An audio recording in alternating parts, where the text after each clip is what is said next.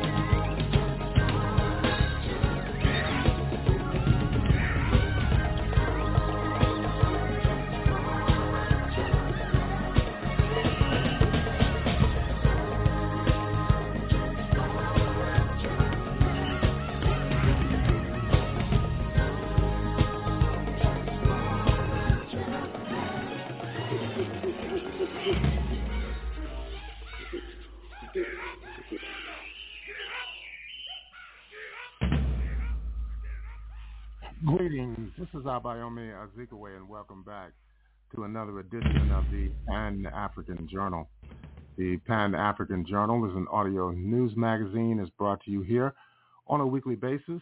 I am your host, Abayomi Azikiwe. Today is Saturday, December the 9th, 2023. We're broadcasting from our studios in downtown Detroit. We'd like to thank all of our listeners for tuning in once again to yet another edition of the Pan-African Journal, this worldwide radio broadcast. Later on in our program, we'll be coming up with our regular Pan-African Newswire report. We'll feature dispatches on the recently held conference on Palestine in the Republic of South Africa that was held earlier this month. There are new reports on the status of fighting in the entire West Asia region. Thousands of weapons are being utilized to continue the war in Palestine. And White House interns have issued an anonymous statement denouncing the foreign policy of President Joe Biden. In the second and third hours, we review developments in Palestine over the last several days. These and other features will be brought to you during the course of our program. Stay tuned. We'll take our musical interlude with our Kaltoon Orchestra Film Festival. This is the opera entitled Hasabak Lel Zaman from 1963, some 60 years ago this year. Let's listen in.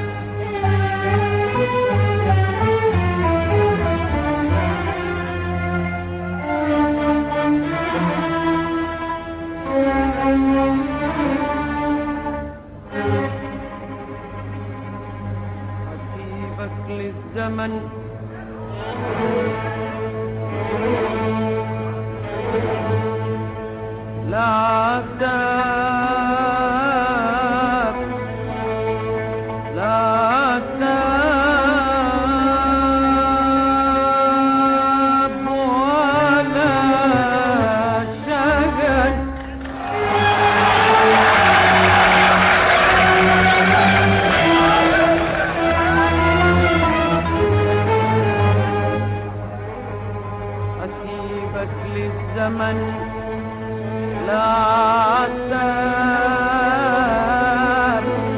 لا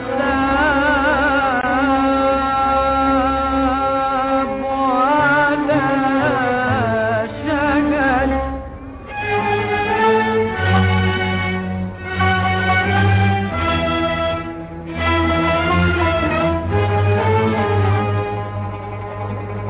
حسيبك للزمن لا عتاب لا عتاب ولا شغل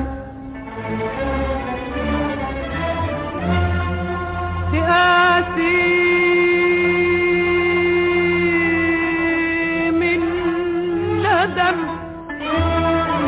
وتعرف الألم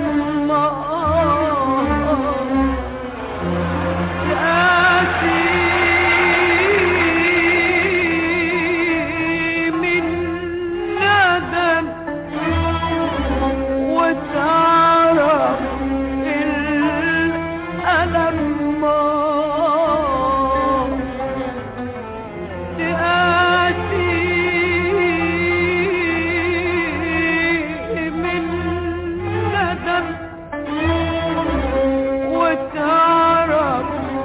الألم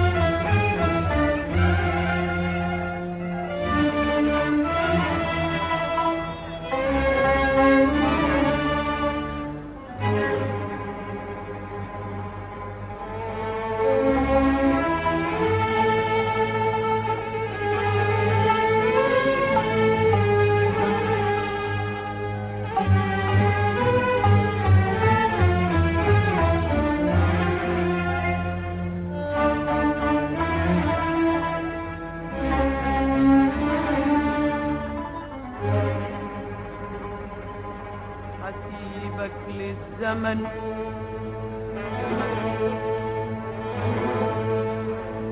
لا تاب لا تاب ولا شغل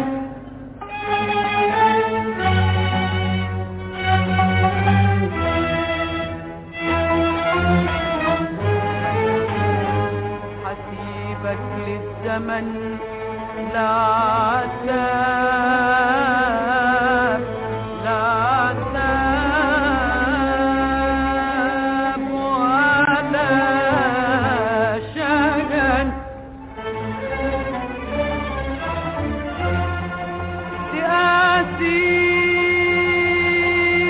تآتي من ندم وتعرف الألم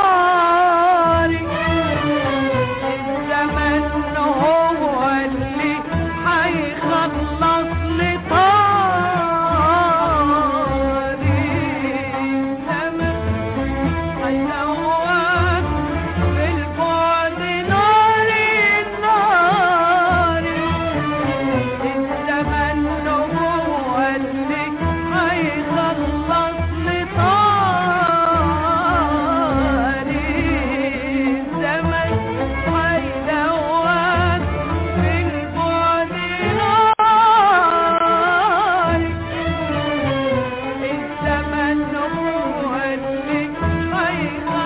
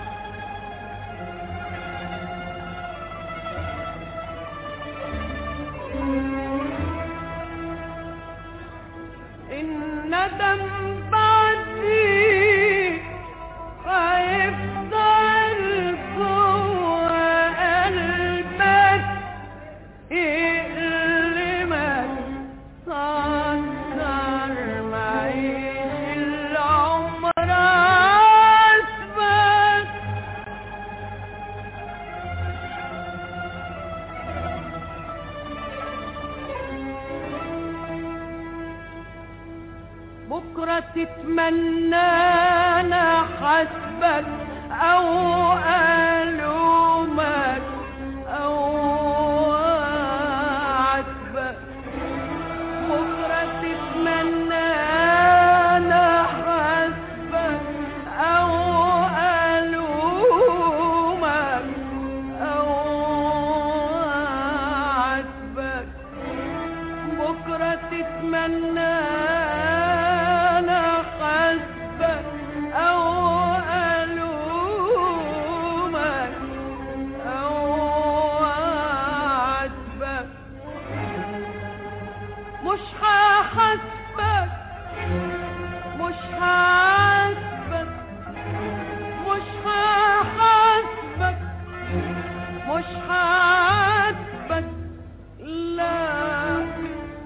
أنا كفاية إني سبتك للزمن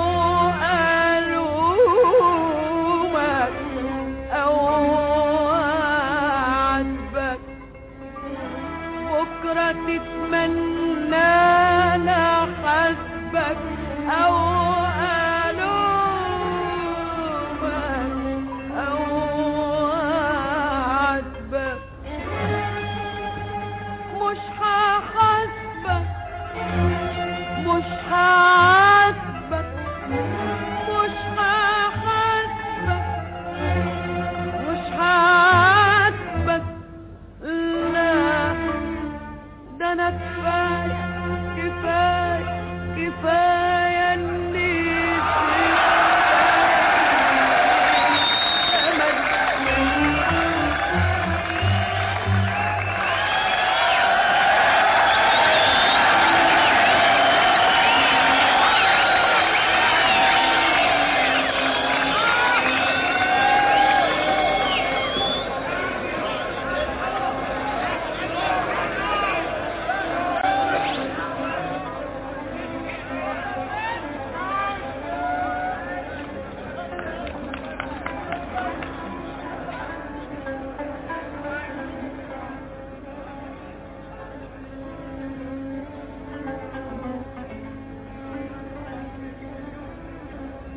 الندم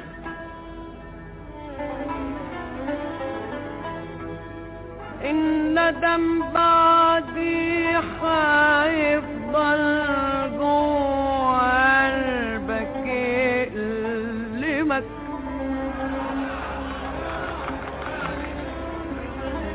اكتر ما عيش العمر عاتبك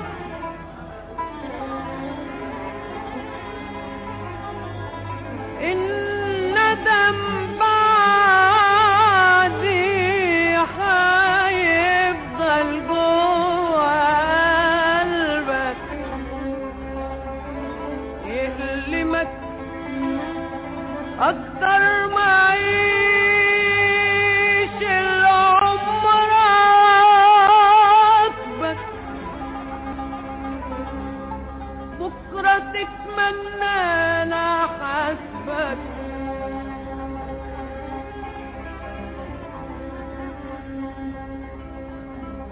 الندم بعدي هيفضل جوه قلبك يألمك أكتر ما عيش العمر عاتبك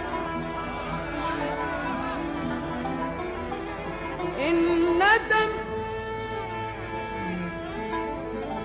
بعدي هيفضل جوه قلبك يوم من الليل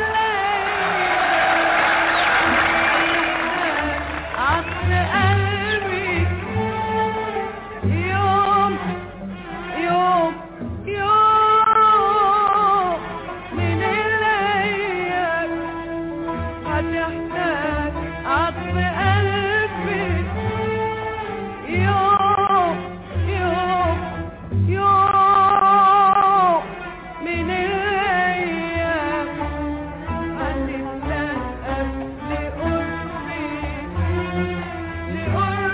لقربي ده انت مش هتلاقي أبدا أبدا زي حبي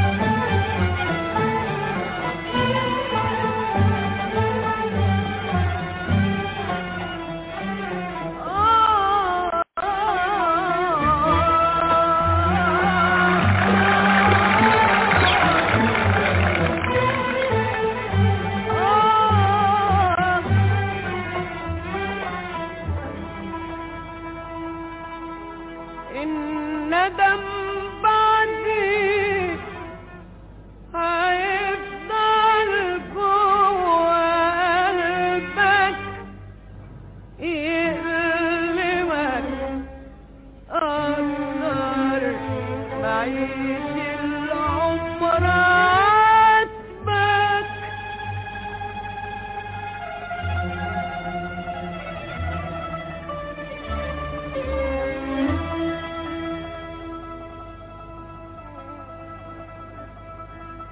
الندم بعدي هيفضل جوه قلبك يألمك أكتر ما عيش العمر عاتبك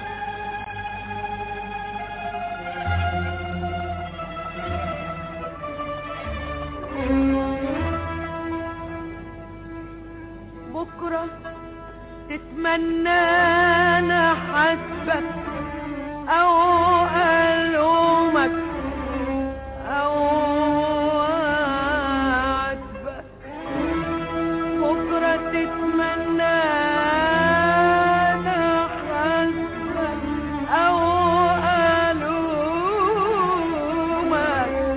او اعاتبك بكرة تتمنى انا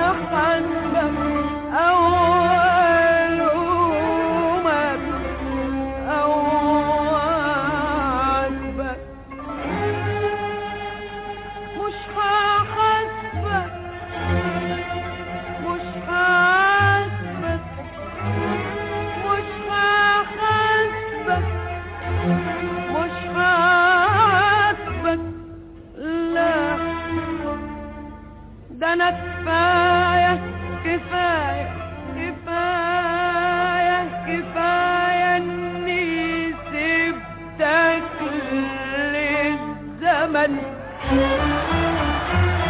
اشكي مش هسأل عليك ابكي مش هرحم عينيك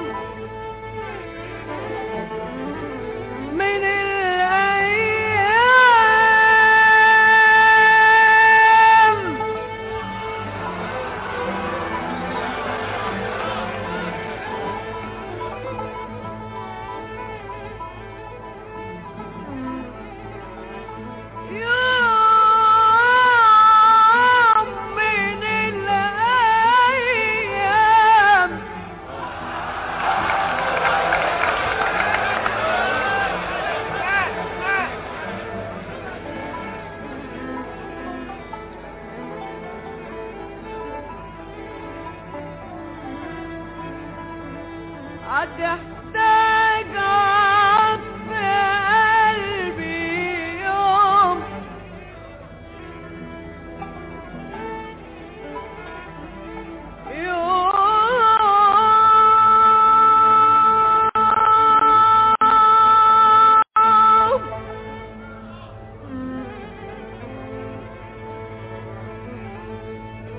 يوم من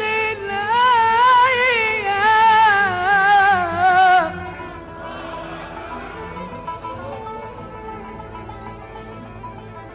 هتحتاج عطف قلبي يوم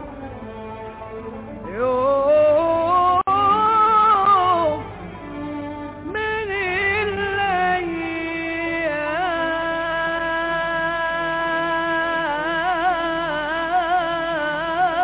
الأيام يوم من الأيام هتحتاج عطف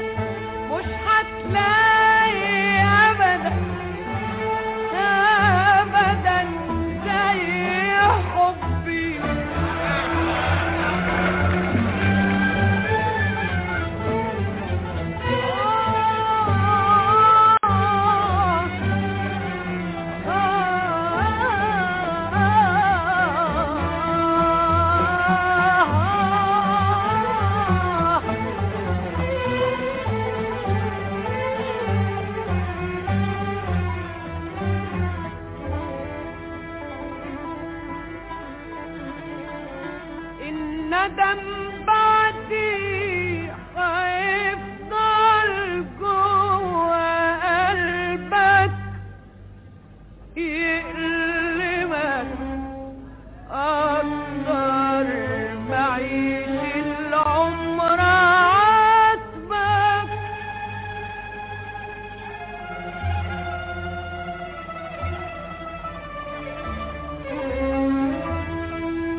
الندم بعدي هيفضل جوه قلبك يقلبك أكتر معيش العمر عاتبك.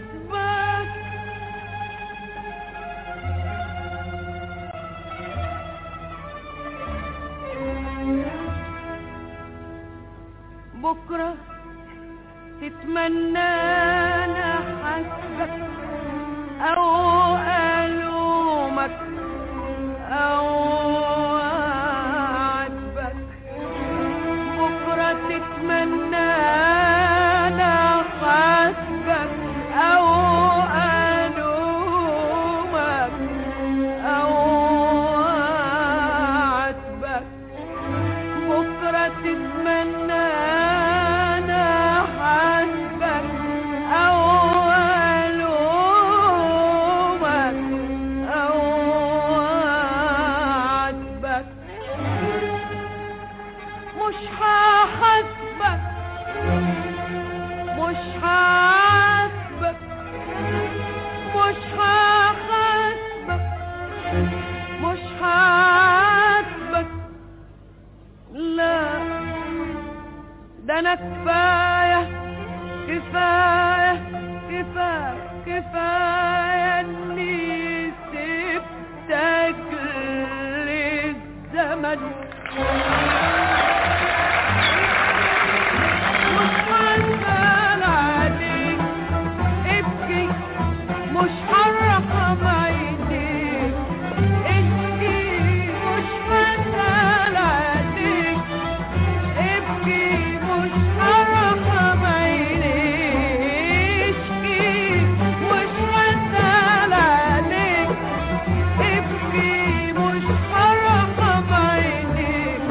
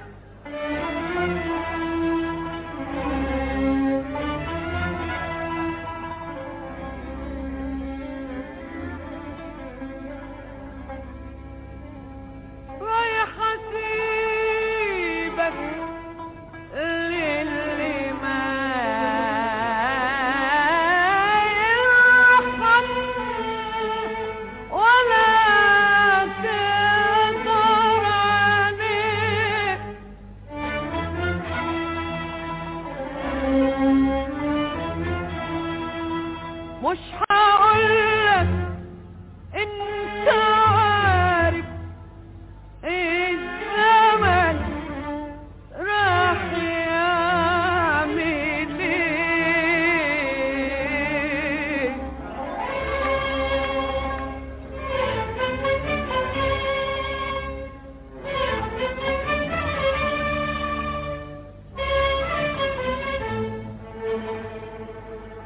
اي حسيبك للي ما يرحم ولا يقدر عليه.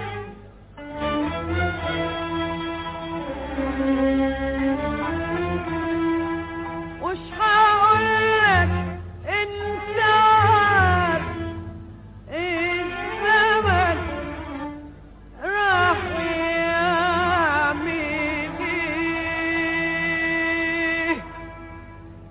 للزمن دايما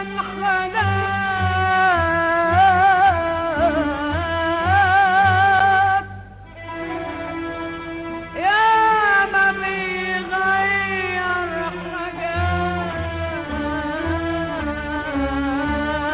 حاجات.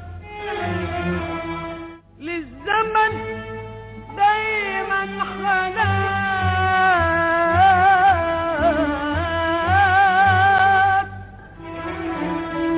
يا ما بيغير حاجات.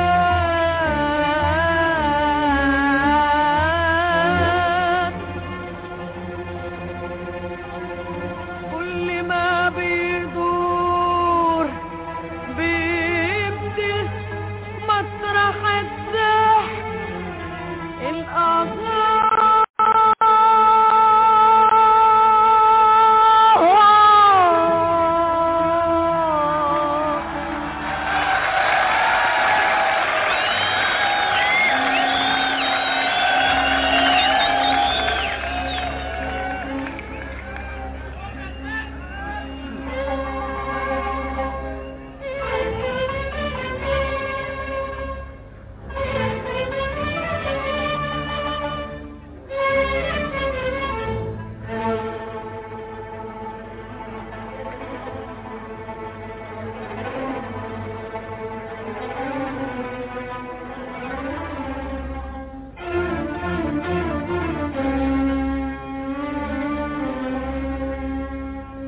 أي حسيبك للي ما يرحم ولا تقدر عليه.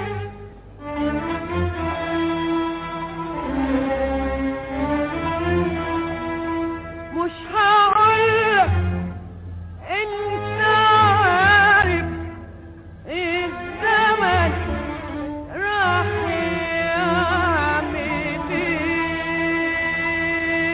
للزمن دايما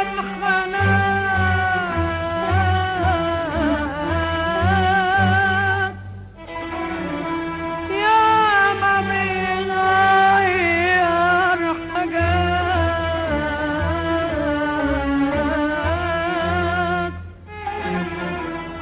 للزمن دايما حنان،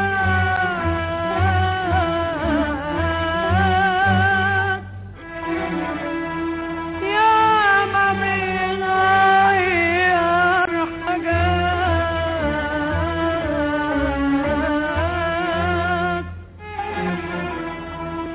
كل ما بيدور بيبدل مسرح الضحك الأغاض.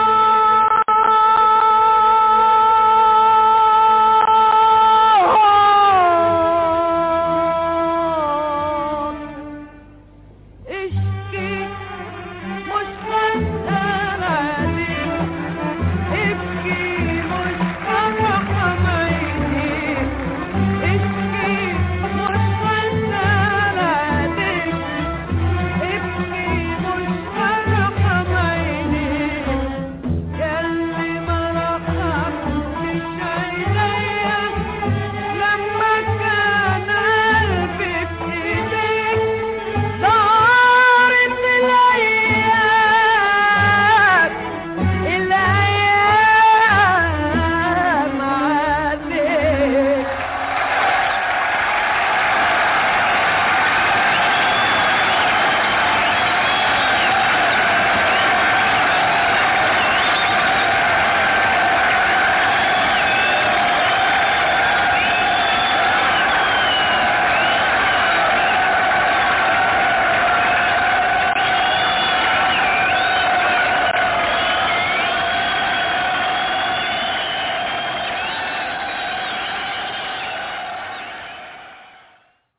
Welcome back, and that was the orchestra. And you're listening to the Pan-African Journal, worldwide radio broadcast for this Saturday afternoon, December 9th, 2023. We're broadcasting from our studios in downtown Detroit. Right now, we want to move into our Pan-African Newswire segment of our program. These are just some of the headlines in today's Pan-African Newswire. A conference under the title Nelson Mandela and Palestine, Confronting Racism to Liberation, was held in Johannesburg from December 3rd through the 5th. The conference coincided with the 10th anniversary of the Madiba's passing. Mandela's now famous quote that, quote, "We know too well that our freedom is incomplete without the freedom of Palestine and the Palestinians," was echoed by many speakers during the joint opening session. Addressing delegates, Nelson Mandela's grandson, Chief Mandla Mandela, said the occasion was entrenched in an unshakable belief that Palestinians have the absolute right to the land of their forefathers using all available means, including the armed resistance. Delegates discussed everyday mechanisms to challenge the crimes of the settler colonizers all over historic Palestine, how to reinforce international solidarity in the wake of the Al-Aqsa flood operation, and the responsibility of international law and human rights bodies, and how to challenge the restrictions of mainstream and social media on Palestinian content. Conference participants were unanimous in their assertion that Palestine has been suffering under the triple bondage of imperialism, racism, and Zionist settler colonialism for 75 years, and therefore the armed struggle currently being waged by the resistance in Gaza is justified as per international law. Of particular importance was the clarion call for true and meaningful liberation for Palestine from the Jordanian River to the Mediterranean Sea, a call that embodies the one-state solution called for by the indigenous Palestinians, and the inalienable right of return for over the 7 million refugees and their descendants displaced during the 1948 Nakba. Chief Mandela called upon President Cyril Ramaphosa to abandon the two-state delusion in favor of a single democratic state for all indigenous peoples of Palestine. We want to call on His Excellency President Cyril Ramaphosa to abandon the thoughts of a Bantu-type solution to Palestine, abandon separate development, racism, and apartheid in occupied Palestine, he said. He added that they would not rest until victory falls on the people of Palestine. Palestine shall be free from the river to the sea. Heart-wrenching testimony was provided by the parents of martyred Muhammad Abu Qadir. Qadir, a 16-year-old Palestinian, was kidnapped and burned alive in Jerusalem on the morning of July 2nd of 2014. You can read this report in its entirety by logging on to the Pan-African Newswire. In other news, in response to statements by the Occupation Security Minister, Yoav Gallant, who mentioned that the Hamas movement has begun to collapse, Israeli media reports contradict this claim, asserting that the Hamas movement in the Gaza Strip remains unaffected. Israeli media reported on Friday that the Israeli military was unable to inflict harm on Hamas, emphasizing that the movement retained command and control in the Gaza Strip.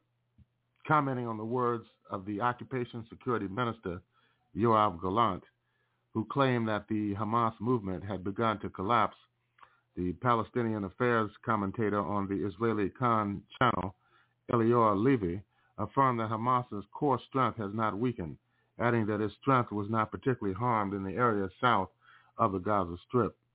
In this context, Israeli media commented on the Palestinian resistance involving the launch of rockets and shells towards settlements surrounding the Gaza Strip for over 2 months as part of the ongoing Operation Al-Aqsa flood.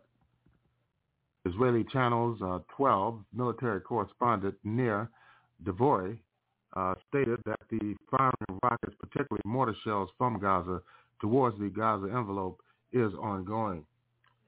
And you can also read this article by going to the Pan-African Newswire website.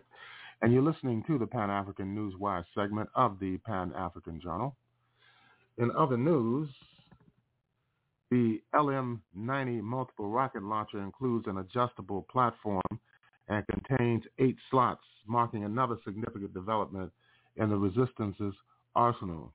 Hamas's Al-Qassam brigades released cinematic footage yesterday unveiling a new multi-rocket launcher, the MLR LM-90, which holds up to 8 rockets at a time.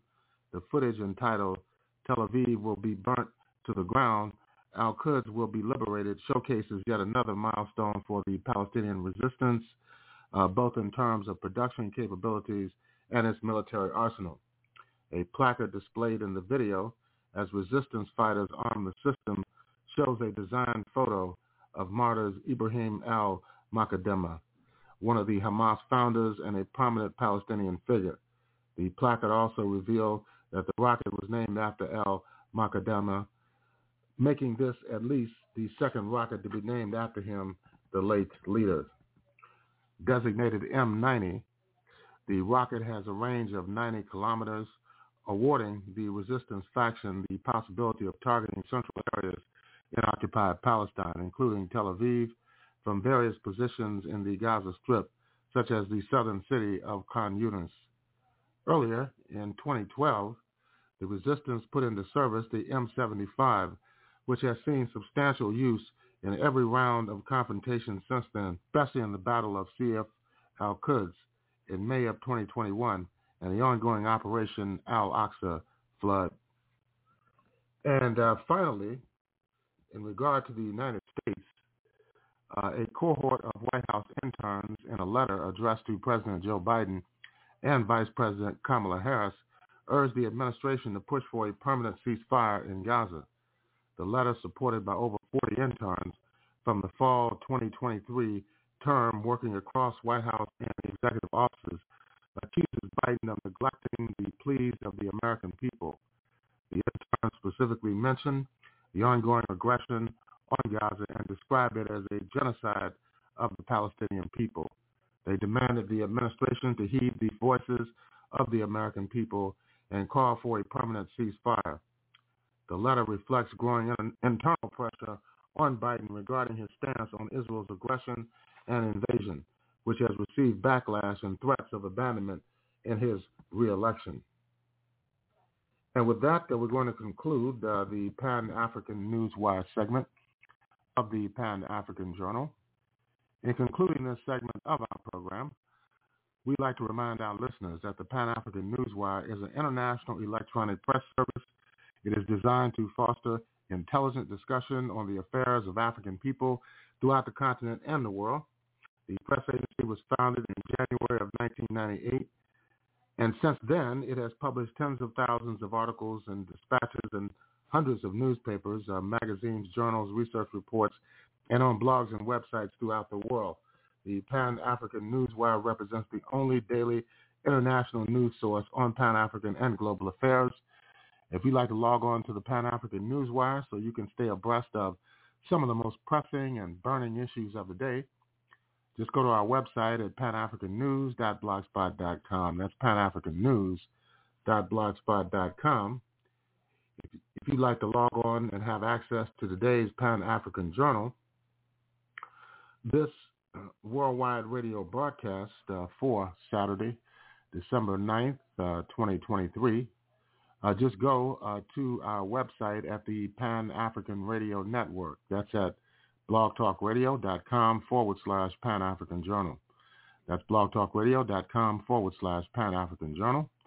We'll take a break. We'll be back with more of the Pan-African Journal for this week.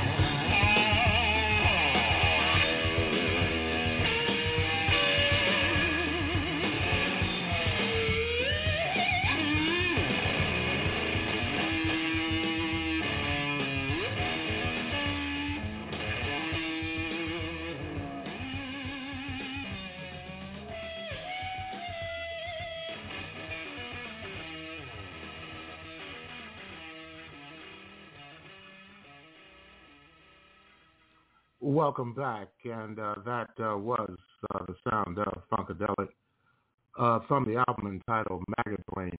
That track was entitled Super Stupid, and you're listening to the Pan-African Journal, this worldwide radio broadcast for Saturday afternoon, December 9th, 2023, and we're broadcasting from our studios in downtown Detroit, Michigan, and the United States.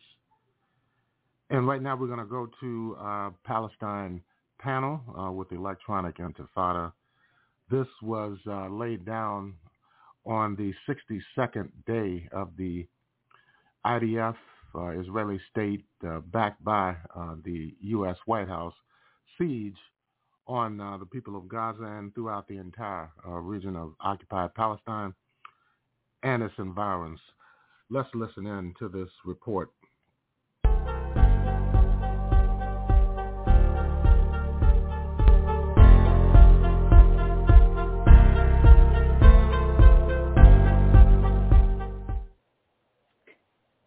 Hello and welcome back to the Electronic Intifada's live stream for Thursday, December 7th.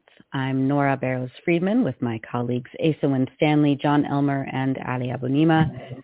We have a very packed show today, so please stay tuned. It's day 62, and we enter the third month of Israel's genocidal attacks. Where do I even start? 350 Palestinians were killed in the last 24 hours in Gaza.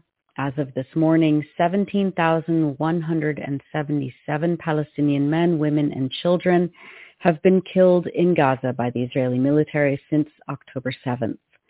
More than 46,000 have been injured. However, these numbers don't include thousands of people still being reported missing under the rubble, or those who have died from disease and lack of access to medical treatment under Israel's complete siege. The Israeli military has expanded its ground invasion into the southern Gaza Strip, ordering Palestinians sheltering in 5 United Nations schools to leave. That was yesterday, while carpet bombing entire neighborhoods across southern Gaza overnight and into today. The Palestinian Health Ministry in Gaza evacuated most patients and staff in the Kamal Adwan Hospital in Jabalia refugee camp. The UN said the hospital largely stopped functioning and ceased admitting new patients. Out of 24 hospitals in the northern Gaza Strip, only 2 small hospitals are still able to admit patients. Ashraf Al-Qadra, the spokesperson for the health ministry in Gaza, said that the Al-Ahli Baptist Hospital in Gaza City, quote, has lost its capacity to treat patients in the face of the large number of injuries, and the wounded are bleeding to death. The United Nations World Food Program said that households in northern Gaza are, quote, experiencing alarming levels of hunger. At least 97% of households in northern Gaza have, quote, inadequate food consumption, with 9 out of 10 people going 1 full day and night without food. Yesterday, UN Secretary General Antonio Guterres announced that he has invoked Article 99 of the UN Charter. This invocation means that the Security Council will hold a special session ostensibly to address Israel's attacks on Gaza. But of course, it's unclear what will come of this Security Council session since the U.S. holds veto power and can use it on Israel's behalf. We'll get more into all of this. We'll have a very full show today, including a discussion with John on reports that Israel is planning or attempting to flood the tunnel network under Gaza, as well as the gains by the Palestinian resistance against the Israeli army and much more. But first, Asa has some new reportage on the latest revelations about how Israel killed Israeli citizens on the 7th of October. Asa, please tell us more.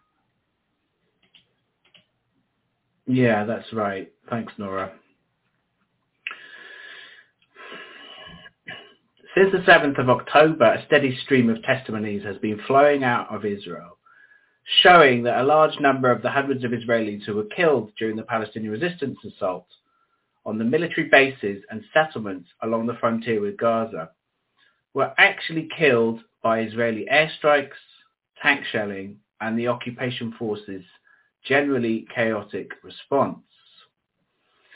Now, you as readers of the Electronic Intifada, as well as our regular listeners and viewers, will know a lot about this story already, and we've been covering it for a while now. And a couple of weeks ago, we published this long investigative piece that I wrote about all this story, and it rounded up most of the evidence that had emerged to date at that point. Now, that piece was based on more than a month of intensive research, which involved almost the entire EI team. When I finally came to write the piece up, it was actually hard to keep track of all the evidence that this had really happened, just because there is so much of it. But even in the 2 weeks since that piece was published, there's been new testimonies that have continued to emerge time and time again. And the mainstream media is, for the most part, so far, ignoring it. Now, I just want to talk briefly today about my latest story, which is reporting on another example of an Israeli testimony that shows, yet again, that a large number of the civilians killed on the 7th of October were killed not by Hamas, not by Palestinians, but by Israeli forces themselves. In a Hebrew language podcast, an Israeli Air Force colonel admitted that his forces blew up Israeli homes in the settlements using drones and helicopters. The colonel's name is Nof Erez. He's a reservist, but like many reservists, it seems he was called up to active service on the 7th of October. Now, according to the Haaretz podcast host, Erez was there that day watching events unfold live in an Air Force Command headquarters. Now, Erez's testimony backs up previous accounts in the Hebrew language media, a previous account by an anonymous Israeli helicopter pilot who stated that they shot at, quote, everything along the fence with Gaza that day. But there was something truly new in Erez's interview. He confirmed that Israel invoked something called the Hannibal Directive. Now, you as our viewers and listeners will have probably heard about this before. It was named after an ancient Carthaginian general who poisoned himself rather than be captured alive. The Hannibal Directive was a military doctrine which was established in secret about 30 years ago by Israel to discourage Lebanese and Palestinian resistance fighters from capturing Israeli soldiers alive so that they could be used in prisoner exchanges. In 2011, the Palestinian resistance in Gaza famously exchanged the captured Israeli soldier Gilad Shalit for 1,027 Palestinian political prisoners who were being held hostage in Israeli jails, including Yahya Sinwar, who is now the leader of Hamas in Gaza. Here's a short clip of what Erez said in the Hebrew podcast. We're going to play the clip now, and then I'll sum up what he said in English for our listeners who won't be able to read the subtitles. קרה פעם? אנחנו לא יודעים אם נפגעו חטופים בשלב שהתחיל ירי של מסקרים וכתממים על הגדר כשראו את המסות שנכנסות ויוצאות. נוהל חניבל אבל זה בכוונה, זאת אומרת, אם הופעל אז הוא הופעל בכוונה, אם נפגעו חטופים במקרה זה משהו אחר. נוהל חניבל כנראה הופעל באיזשהו שלב, כי ברגע שהבינו שיש חטיפה, אז הם מיד אומרים, חבר'ה, זה חניבל. אבל בחניבל שאנחנו התאמנו עליו כל ה-20 שנה האחרונות, זה רכב שיודעים מאיזה נקודה בגדר הוא נכנס, מאיזה רכב, באיזה צד הוא נוסע, ואולי אפילו על איזה ציר הוא נע. פה זה היה חניבל המוני, זה היה המון פתחים בגדר.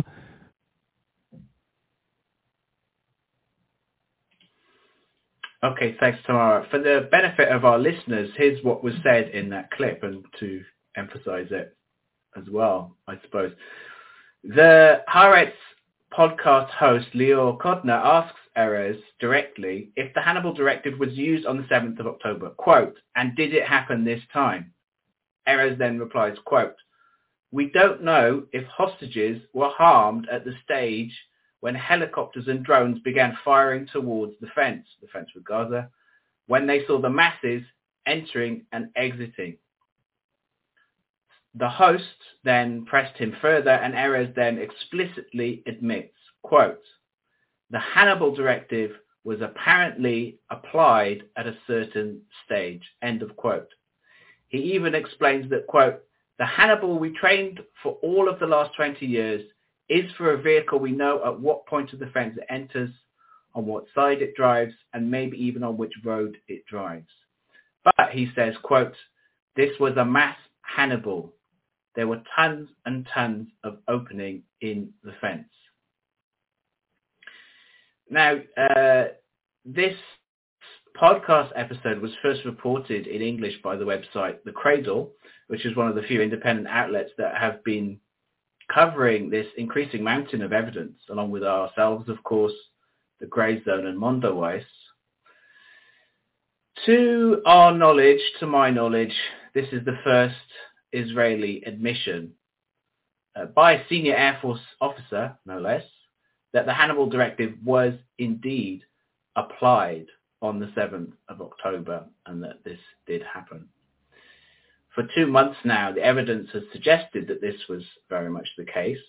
The indiscriminate and massive Israeli response to the Palestinian military assault on bases, military bases and Gaza frontier settlements very much suggested this.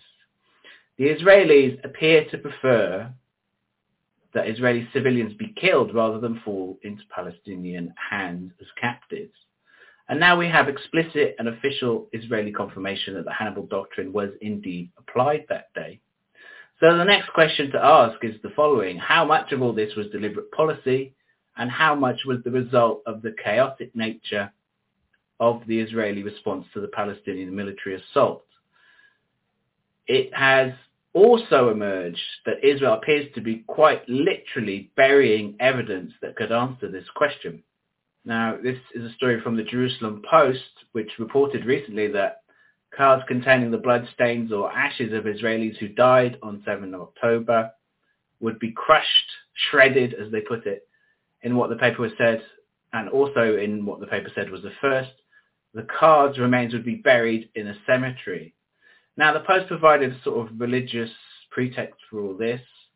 Nonetheless, this is a worrying development, which amounts to a state-sanctioned cover-up of what could potentially be some of the most important forensic evidence from the 7th of October.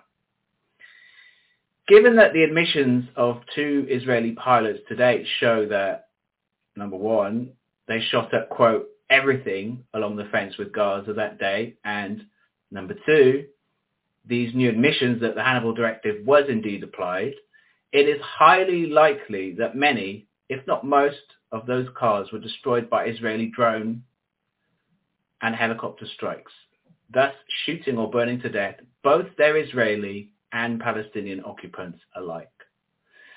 There is a lot that's still unclear about what really happened on the 7th of October, but one thing is for sure: we urgently need an independent international investigation to get to the full truth.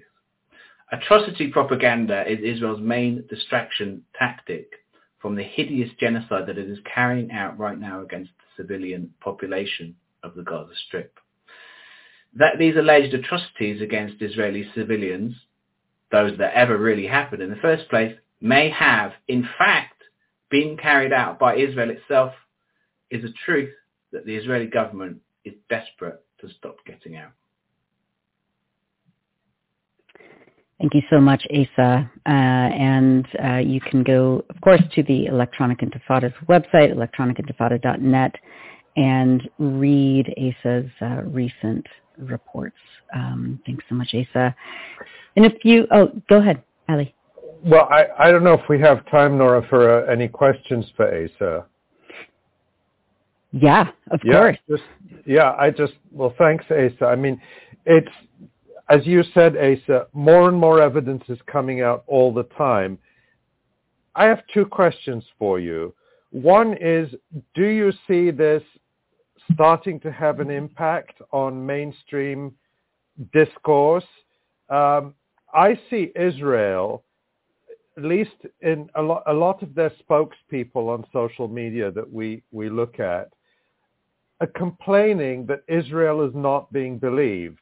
And this includes about, in general, what happened on October 7th and what we talked about last time, the recent claim of mass rapes.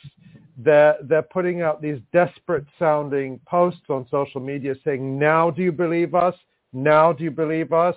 They did the same thing with Shifa Hospital after they announced, first of all, we're going to find this big command center, and then they didn't, and they found some basement room with tiled walls, and they said, now do you believe us?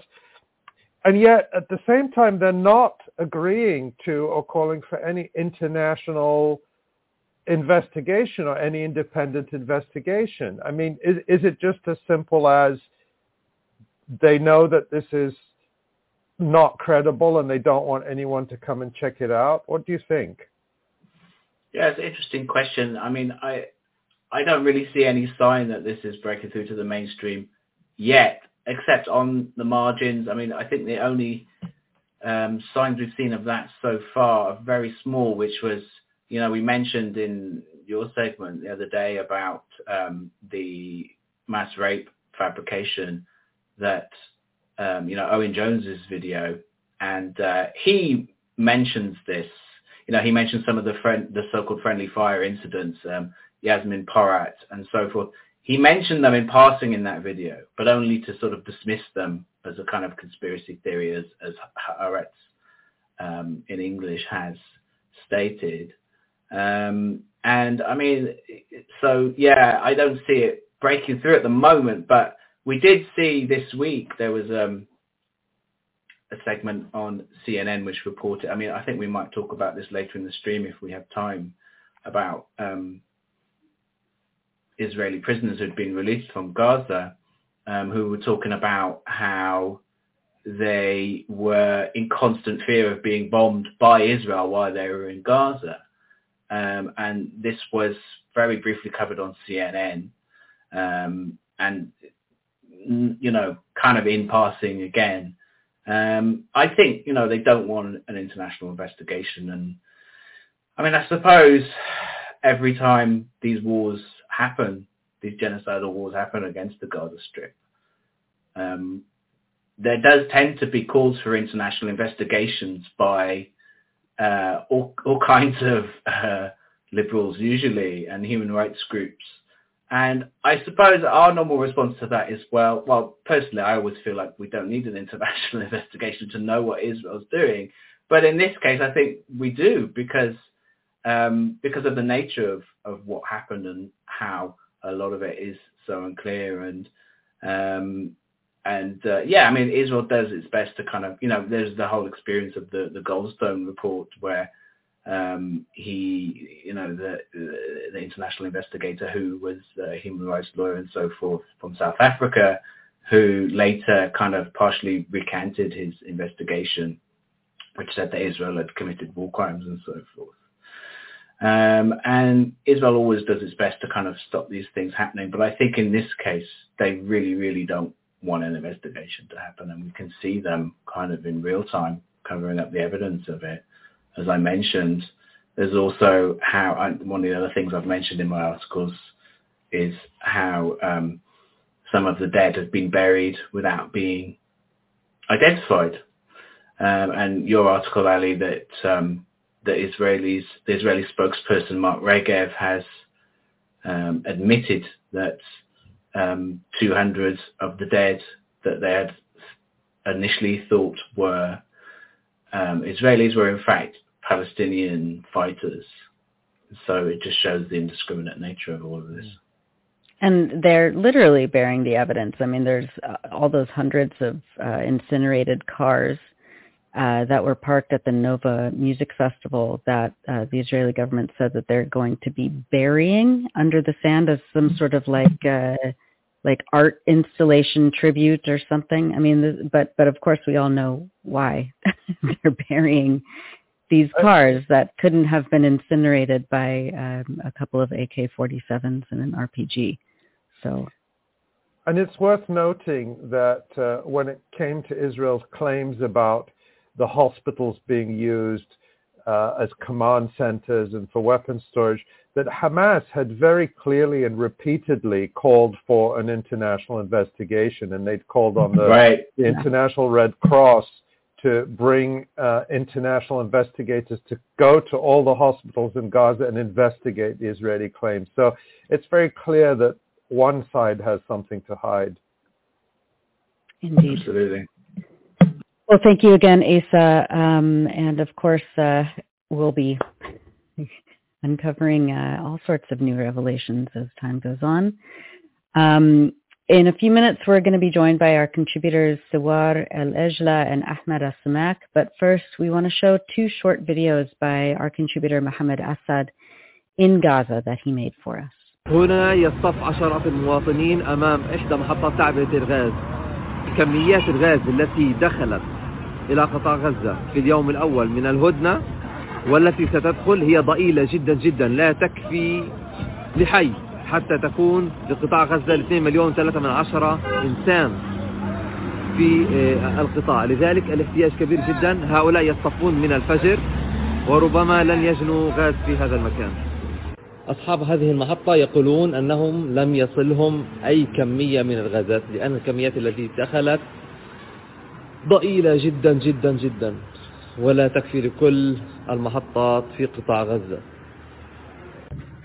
طبعا احنا بنضطر نعمل أكل على الحطب لأنه كميات الغاز اللي دخلت قطاع غزة في خلال فترة الهدنة هي كميات ضئيلة جدا، ومش كل كان أو أتيحت له الفرصة أنه يحصل على كميات من غاز الطهي. حتى البنزين نفس الشيء بالنسبة لحركة التنقل. طبعا هذا غدايا اليوم، بندورة على الحطب بعد يوم طويل عمل متعب شاق، وكمان زبدية الفول هذه.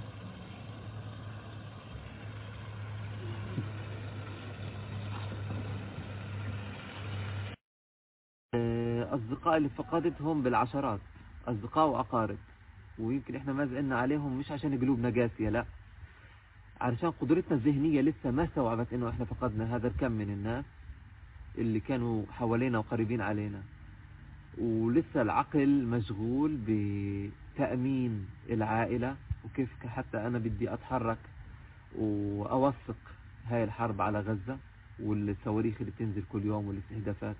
بكرة بس تنتهي الحرب ونروح على غزة ونجلس على أطلال مدينتنا المدمرة، وقتها نتذكر أصدقائنا وأقاربنا اللي عاشوا معنا الحياة بحلوها ومرها، وقتها نتذكرهم وهنبكي عليهم.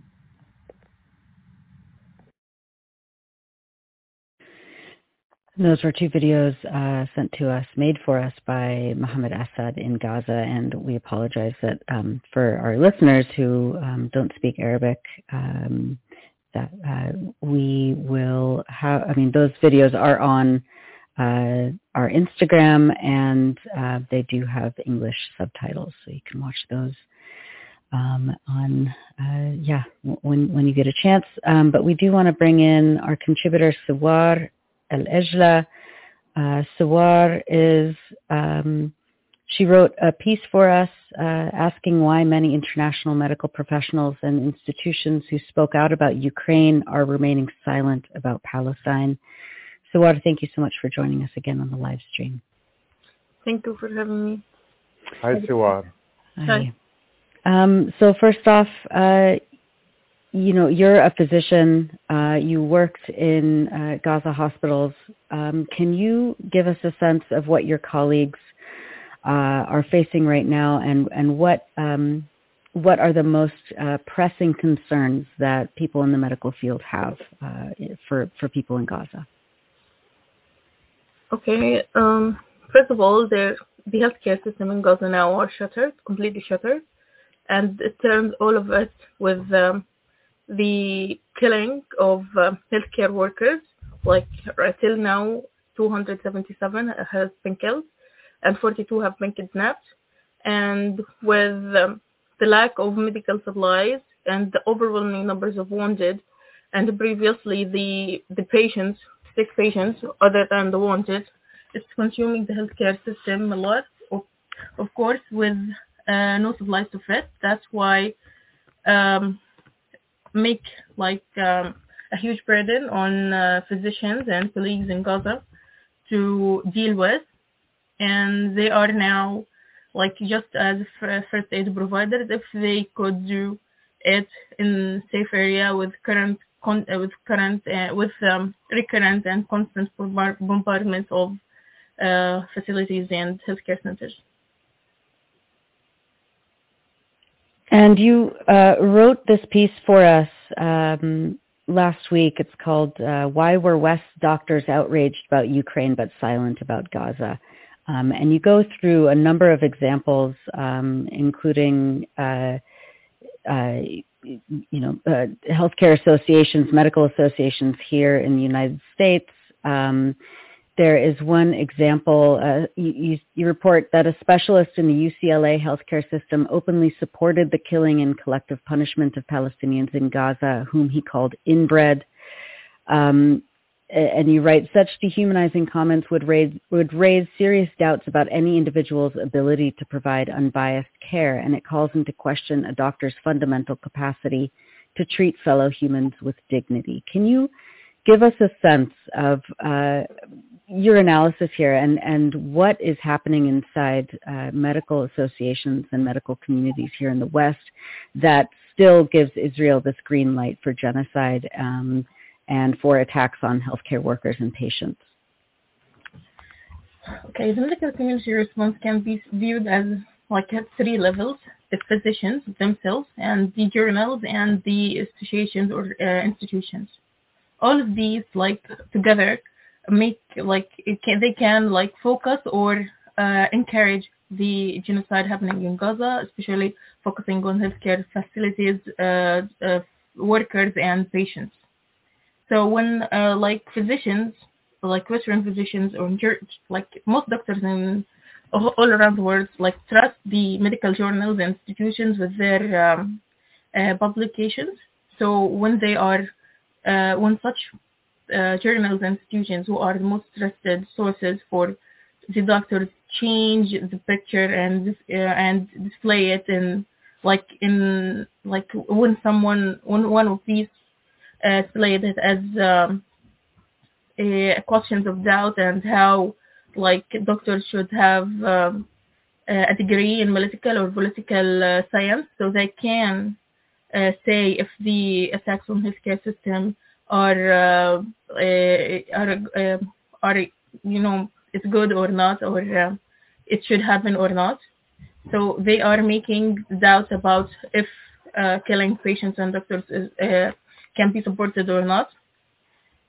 So this kind of bias, and like when we say these biased and one-sided journals and institutions controlling the views of many doctors all around the world and guiding them towards supporting the genocide of Gaza is really concerning, and raise the question about their credibility and how we should take their publications in questions of why, in questions of how we take it or not, or their ethical evaluation of the publications that they publish, like articles or research, take it. And you also talk about the kind of language that these institutions and also international organizations like the World Health Organization and the Red Cross have been using in their official statements, employing the passive voice, not even mentioning who did the killing, Israel, of course. And you contrast that with the kind of statements that were put out in support of Ukraine. Can you talk a little bit about that and how language is being employed here as well? They are mainly using the passive voice to refer, or if they wanted to refer to their staff who have been killed, like Dima Al-Haj, the WHO worker, and if they want, they say died. So their use of such terminology means that they don't want to condemn Israel for their crimes and against to what they do in Ukraine. For example, the American Surgical College have condemned directly the Russian military for their actions in Ukraine. So when you are afraid or don't want to refer such things, when Israel do it, either you support it or you're afraid of them. Sawar, can you talk a little bit more about what physicians right now are demanding from the so-called international community and organizations that purport to protect and support healthcare all over the world? What are physicians in Gaza, your colleagues, your friends, demanding, and what are they not getting right now? Of course, ceasefire now. They need immediate ceasefire because they can't take anymore, and everything is collapsing. And the second thing is not censoring their voices, because as a response of the JAMA publications where they wrote about the genocide and the attacks on hospitals, if it's questions or not. Dr. Saidser and Dr. Matt Gilbert has written a piece as a response to a letter to the editor to respond to such articles, and they have fought like heavily for not for writing only Palestine as affiliation for Dr. Said. They wanted to write it as Middle East, West Bank, and Gaza, and refused to address Palestine as Palestine or at least occupied Palestinian territories. And Palestinians must fight for like publications, even if it was neutral, not addressing Israel as like just talking about the healthcare situation and humanitarian crisis. They have to fight for these publications, and it's either declined or get a heavy editing. And the third thing that doctors like want, they a continuous supply of everything, even doctors, hospitals, field hospitals, medications, tools, everything. And as we have been reporting, some of your colleagues, physicians in Gaza, including the head of Al-Shifa Hospital, Mohammed Abu Salmiya, have been abducted, arrested, and reports are that they are being interrogated and tortured by Israeli military forces. Can you talk about what is happening to the physicians and why Israel would be doing this against medical professionals? We have tracked till now 42 kidnapped or arrested doctors. Israel abducted, not doctors, healthcare workers, and some of them have been released. And they're on why they are arrest doctors now, because the huge propaganda since 7th October about hospitals and doctors being collaborators or being based, military base for Hamas. And so now Israel arrested them because they are doctors and maybe they have information about Hamas and other stuff, but they do know they are just civilian doctors who know that, but just a kind of support to their propaganda. If I can thank you, Siwar, and thank you for your article for raising that issue, because it's maddening to see the hypocrisy. Like everyone, every organization, every institution that spoke out about Ukraine but has remained silent about Gaza. It's not just in the medical field, it's in the cultural field, in the scientific field, in academia, and so on. I just want to give an update regarding Dr. Mohammed Abu Salmiya, who we talked about recently. He's one of the medical personnel who have been detained. He's the director of Al-Shifa Hospital, and he was abducted more than 2 weeks ago in Gaza. And according to the Jerusalem Post, reporting on 2 days ago. He is being investigated. The headline is Shifa Hospital Director criminally probed under emergency war rules. And the Jerusalem Post says that Mohammed Abu Salmiya recently had a hearing before an unidentified Israeli civilian magistrate court via video conference in which his detention was extended. He's being criminally probed by the Shin Bet, that's Israel's secret police and torture agency, under what the Jerusalem Post calls current war emergency regulations relating to Hamas and other terrorists connected to the war. And it says, as part of those regulations, Abu Salmiya is being prevented from meeting with a lawyer. So it's just incredible that this is happening with no international outcry, and that Israel can treat doctors, senior doctors, as if they are terrorists with nobody even knowing their name.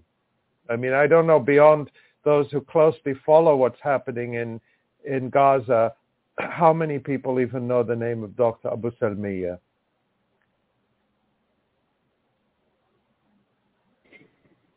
Yeah, indeed. Suwar, can you give us a little bit more information on the reports that keep coming out about the spread of infectious diseases, treatable injuries that are not being treated because there are no supplies left, and emergency rooms are basically just first aid stations at this point.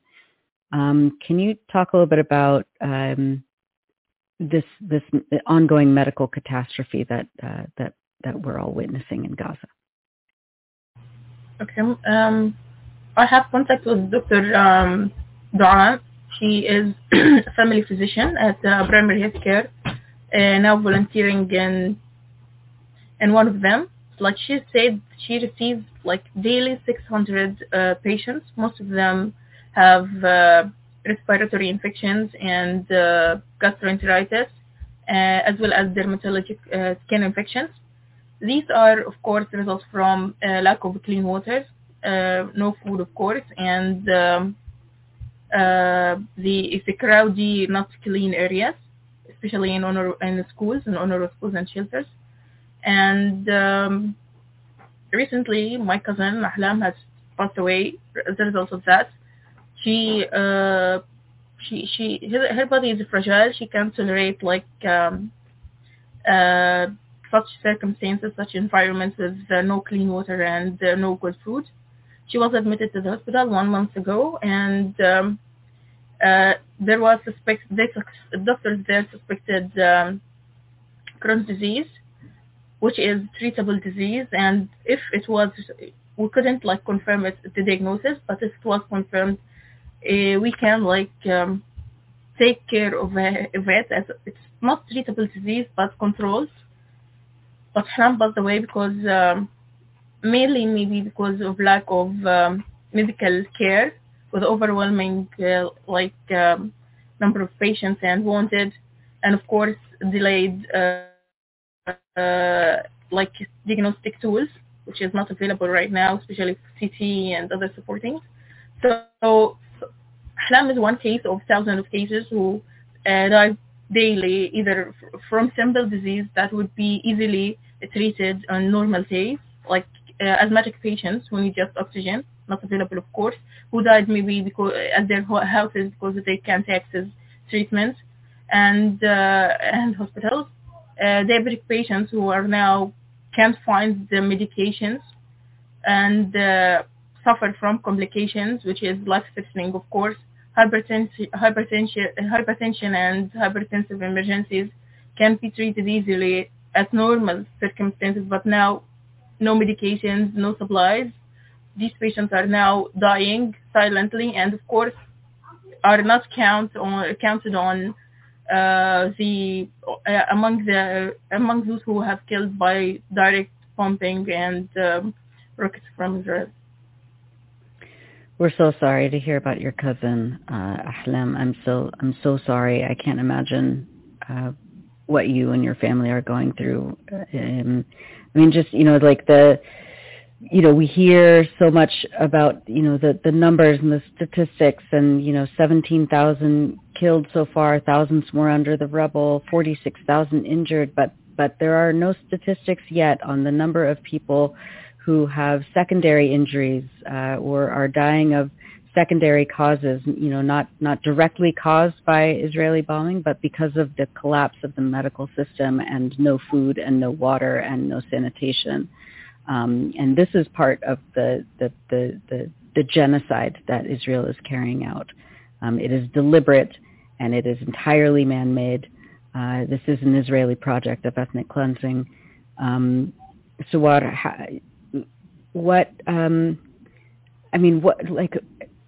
have you ever seen something this catastrophic in your life?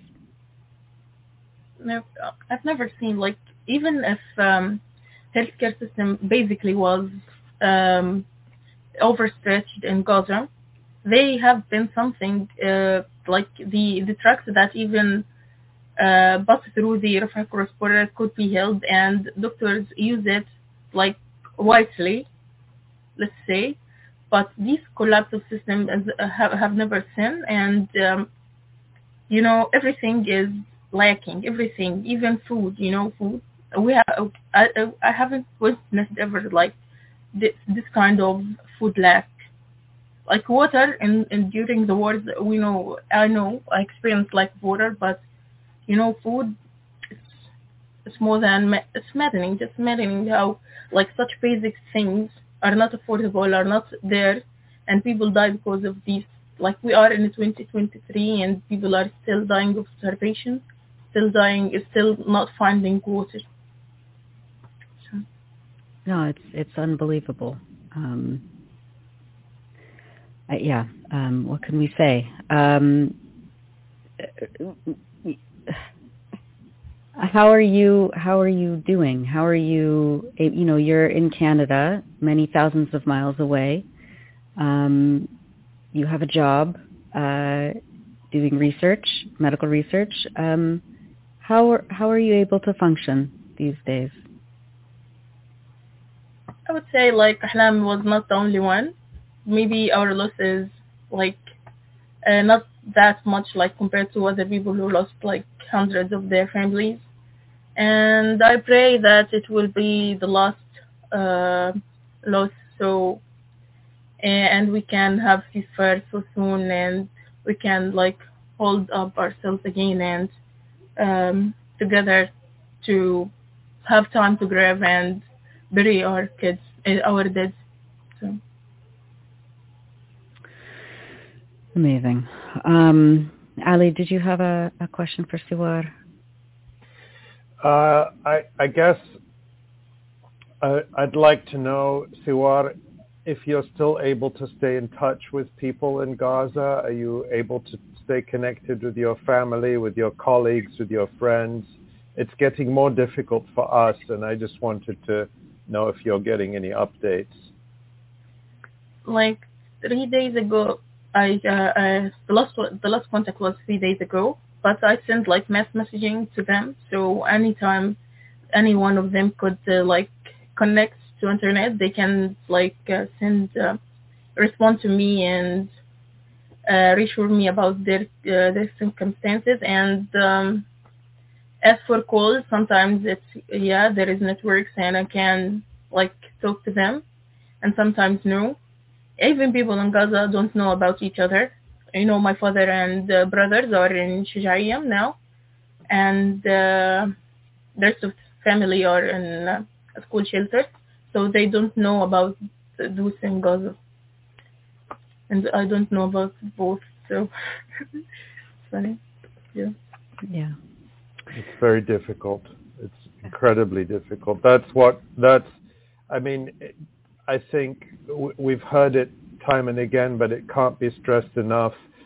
Obviously, people in Gaza are going through an unbelievably horrific, stressful, devastating time, but we keep in our thoughts everyone including you, Siwar, who is outside Gaza, who has family there, and just the desperate worry and concern all the time, 24 hours a day, is something that I'm sure is weighing very, very heavily. And we keep you in our thoughts, and we hope that you will be reunited with your family soon in much better circumstances. Thank you. Thank you so much, Siwar. We really, again, appreciate all the work that you do and all of these stories that you've been contributing to the Electronic Intifada. They are just incredibly valuable, and we really are grateful for your work. Thank you so much, Siwar.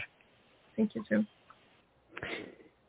This is the Electronic Intifada live stream for Thursday, December 7th. Before we go to Ahmed As-Samak in a few minutes, Ali, I know we wanted to talk a little bit about our friends and colleagues in Gaza right now, and also some news reports about mass arrests. You say. Yes, Nora, I just wanted to say, I know that many people are concerned about our friends and colleagues in Gaza. I'm getting questions from people about Rifat Al-Arair, who we've had on the show many times and who does such important work, and our friend Ahmed Abu Rtema. And unfortunately, we haven't heard from them for several days, and that's true with a number of people in Gaza. I will say that they were both very clear with us that access to the internet is now extremely difficult. Mobile phone networks are down. And another one of our colleagues in Gaza, Ahmed Dreimli, did manage to get a message to me yesterday, and he explained that you don't have internet the vast majority of the time, or it's not safe to go out and look for it. But then even if you do get internet, the other problem is that it is so difficult for anyone to charge their devices. So in one sense, that's comforting, because we hope that the silence is just because of the difficulty of connecting and not something worse. But on the other hand, it is extremely worrying that we're not hearing from our friends and colleagues.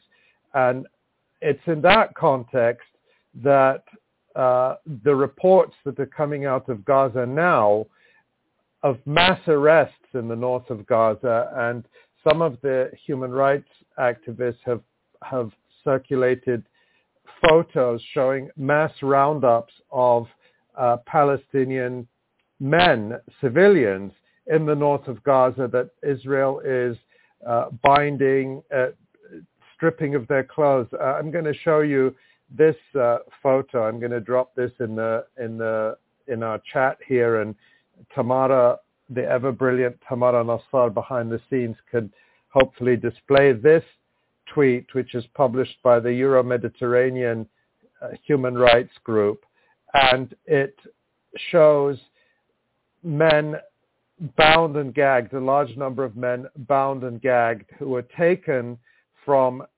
UNRWA shelters. And there is also a fear, some people, including Rami Abdu of the Euro-Mediterranean Human Rights Group. Rami is a long-time human rights defender. I actually met him in Gaza 10 years ago. He's now in Istanbul. But, of course, his organization maintains contact with a lot of people in Gaza, and he's raising the possibility that there may well be mass executions as part of this genocide. And these images, and there are others similar to them, of men being rounded up and put in trucks, certainly raise, in my mind, they remind me of the pictures or the events that happened in Srebrenica in Bosnia in the 1990s, where there was a genocide.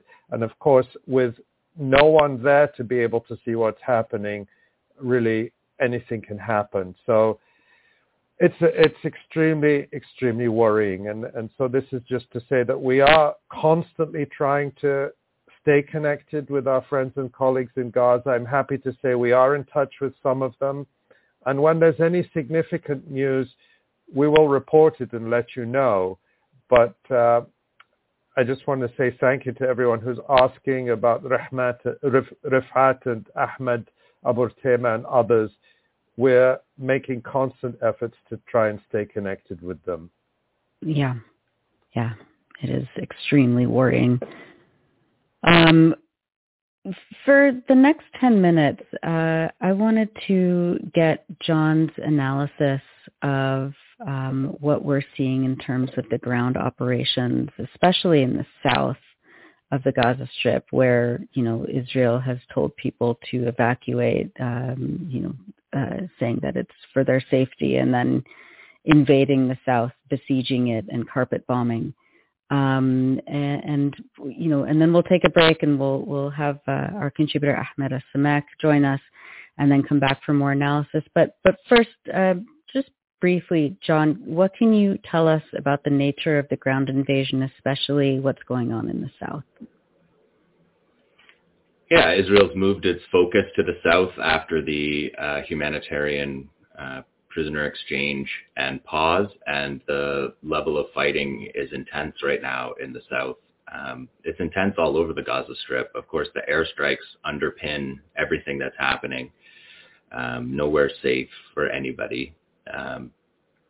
The war in the north continues, but really the focus right now for Israel is on the south. And I think that there's, the necessity for Israel to have some sort of, spectacle of victory or accomplishment, something that they can show for what they've done in the humanitarian realm that we've been talking about, the devastation and horror.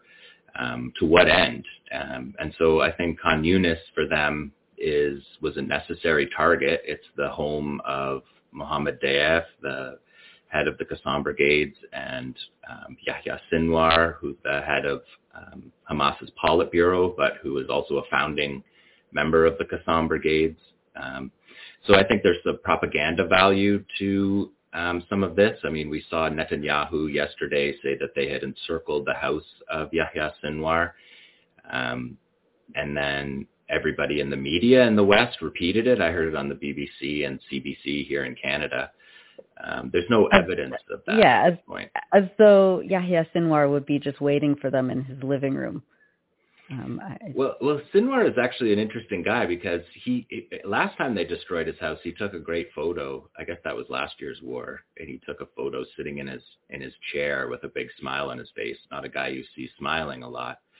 And then after he gave that speech at the stadium at the end of the war, he said he was going to walk home. So if Israel wanted to assassinate him, that he would be walking for the next 45 minutes to his house. And he did that.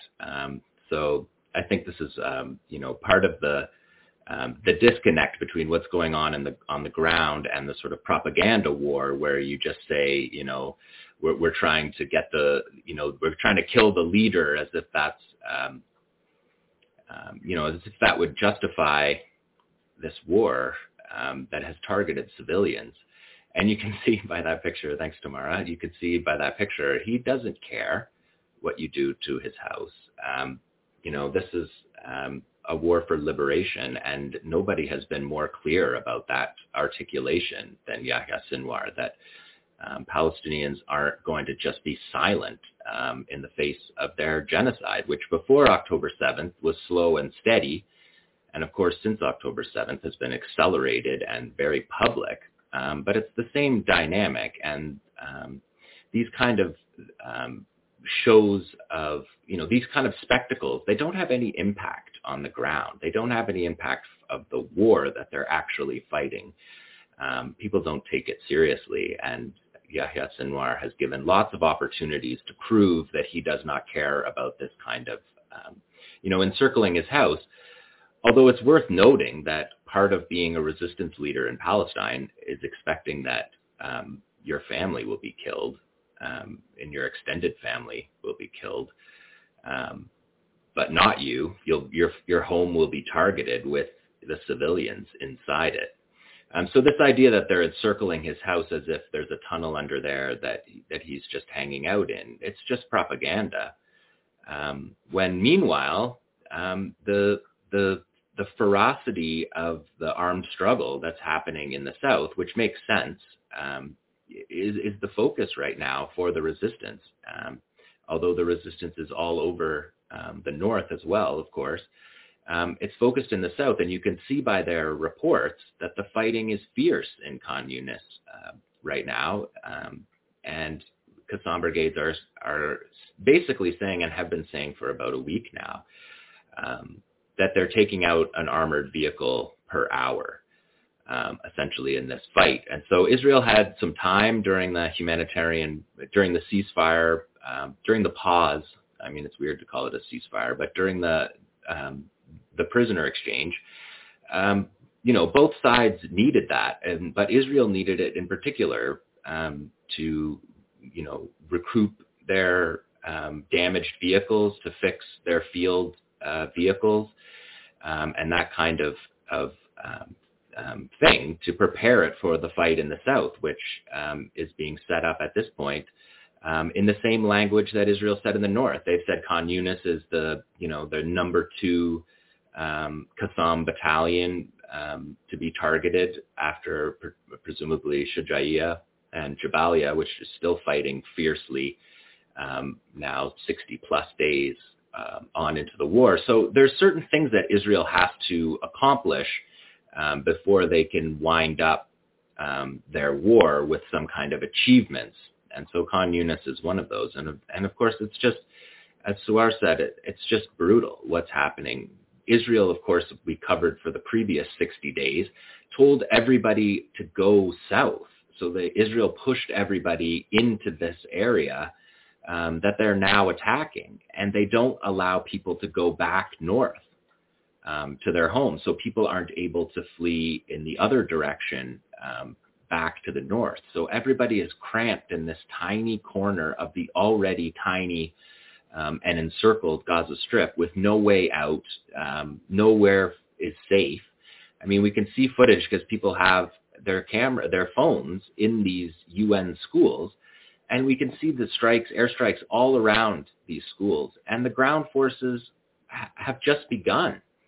So this part of the war has really just begun, and I think we all are afraid of what that means to fight a war, to direct your army to this tiny parcel of land that's just crowded with so many people. And it's just the algorithm of massacres, where people started with their families and moved. And so they started at 10, and then they went to another family member, and they became 20, and then 20 to the next, to 40.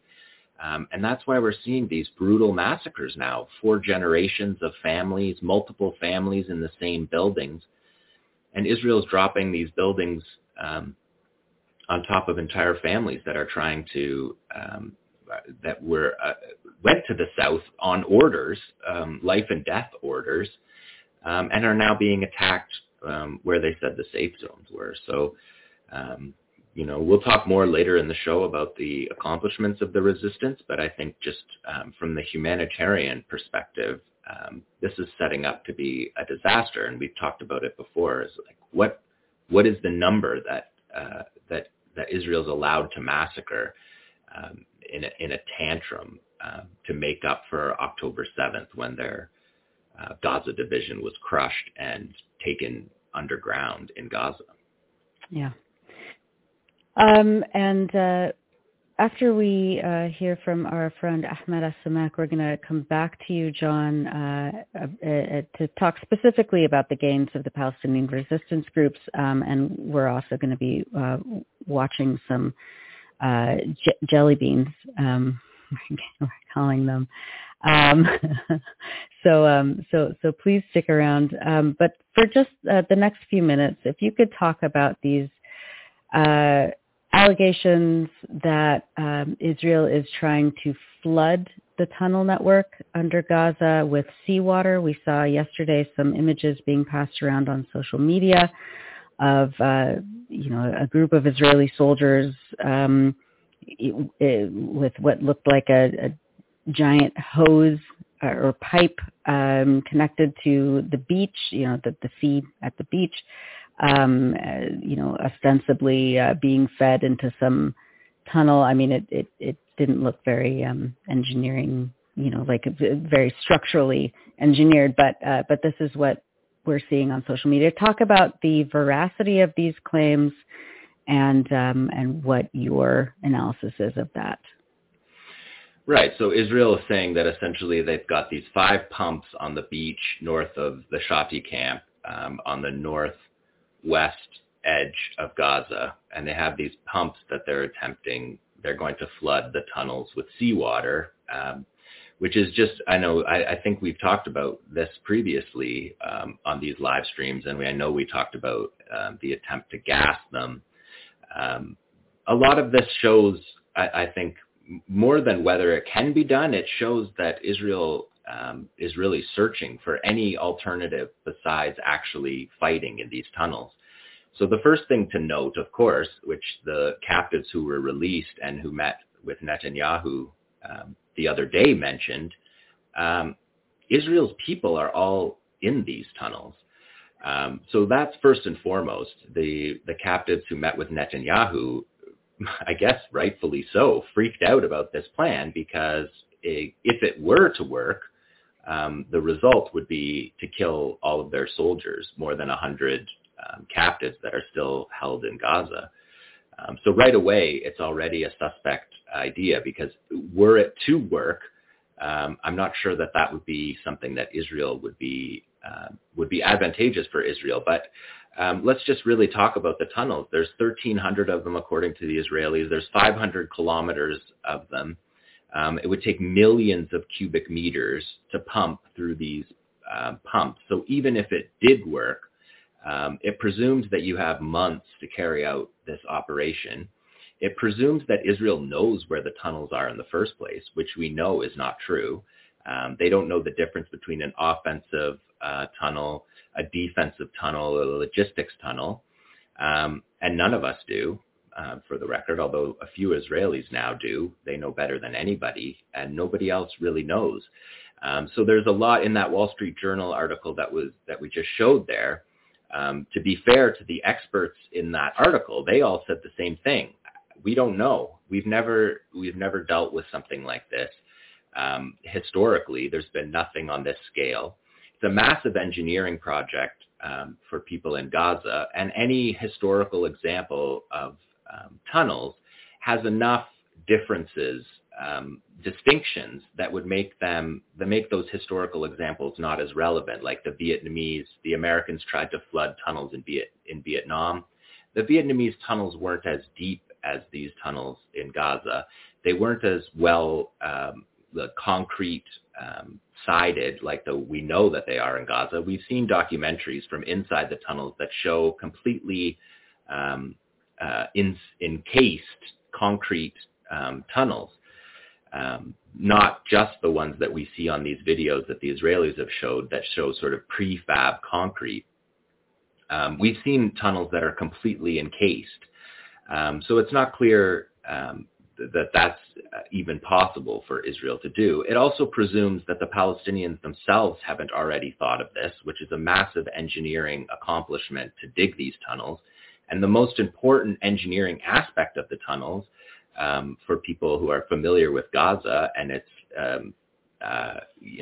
sandy soil, is that over the years they have collapsed. So the Palestinians are very well aware of what makes the tunnels collapse. And so pumping the tunnels is part of the apparatus of the engineering of the tunnels. Furthermore, as we know from Israel, from the tunnel that they accidentally found that was 70 meters deep, that's as much as 50 meters below the water table. So it already presumes that you're pumping below the water table. But really, we're getting into territory that we just don't know the answer. It presumes, for one thing, that the tunnels are all connected. It presumes that your entrance at Shati camp somehow connects to the entire system, and that you could then spend months filling up the entire system, sort of like a cartoon. But the devastation that comes from it is well known. If you pump salt water into the aquifer, you're going to make Gaza essentially unlivable. And I think Ali talked on the show before about a paper he wrote about the aquifer. It's already a very dangerous situation for that aquifer under significant stress that I can remember when I lived in Gaza. The United Nations was saying that Gaza was going to be unlivable by 2020, in part because of the collapse of the water table and the inability to keep up with desalinization imperatives that come from having the sea be right beside you, which is, again, we don't know how the sea would impact these. Will it collapse the surface layer? Does it create instability throughout the entire Gaza Strip through the rebuilding process? We don't know the answer to any of these questions, and the Israelis don't either, which is why they didn't begin by saying, we're going to flood the tunnels, because their own experts don't believe that flooding the tunnels will work because of the size, because they don't know, the Israelis don't know if the tunnel network is even connected. It's possible they go in and they find an offensive tunnel in Shati and they pump and take photos of it and have a spectacle of flooding the tunnels, because they can't get out of this war without saying they dealt with the tunnels, because unlike before October 6th and before, a lot of people in the world didn't know there was a massive underground tunnel network in the Gaza Strip. But everybody knows now. So there's no pretense that Israel can withdraw from Gaza in any kind of pretense of victory without saying that they somehow dealt with the tunnels. And so that's, I think, what we're dealing with more here, like a psychological operation, a propaganda victory. And John, I really do think there's a lot to that, because the image that the tweet we showed earlier showing that photo on the beach of them supposedly pumping seawater into holes, right, that one, that is posted by Aviva Klompas, who there's no reason people should recognize that name, but she is a former, I think her official bio is that she's a former speechwriter at the UN, at Israel's mission at the United Nations, but she seems to be a conduit for official propaganda. In other words, even though she doesn't have a formal role now, she and a couple of other accounts I've noticed seem to get these propaganda images passed to them from Israeli authorities, and then they put it out as if they're just sort of journalists or civilians or whatever it is, to try to remove the official fingerprints from this propaganda. So I think the fact that this is being shared by an account like this is really more about giving the image of victory, because if you've pumped, they're pumping seawater. I don't know if it's possible to zoom in further, but it's like they're pumping seawater into the beach, into the sandy beach. Is that what they're doing?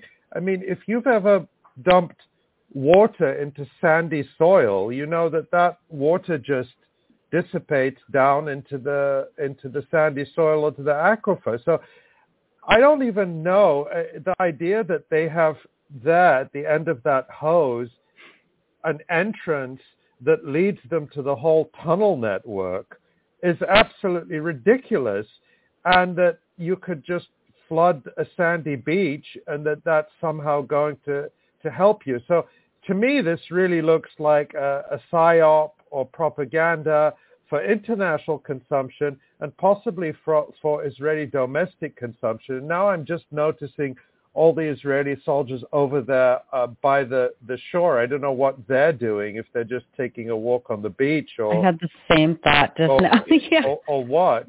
But it's a logistical nightmare what's happening here. This cannot be a months-long process. And that's the other thing. I mean, they're posting this photo. This does not show how much water... Look at that little hose they've got there. I mean, it's big for a hose.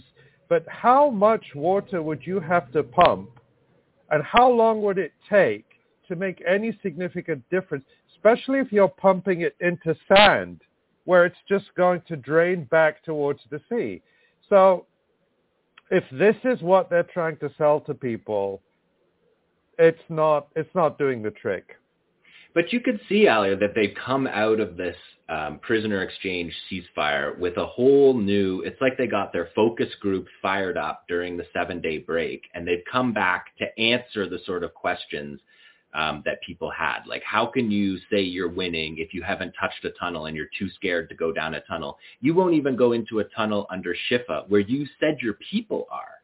And there was no booby traps. And all these other tunnels that they say that they're shutting down. So they say they've closed 500 tunnels.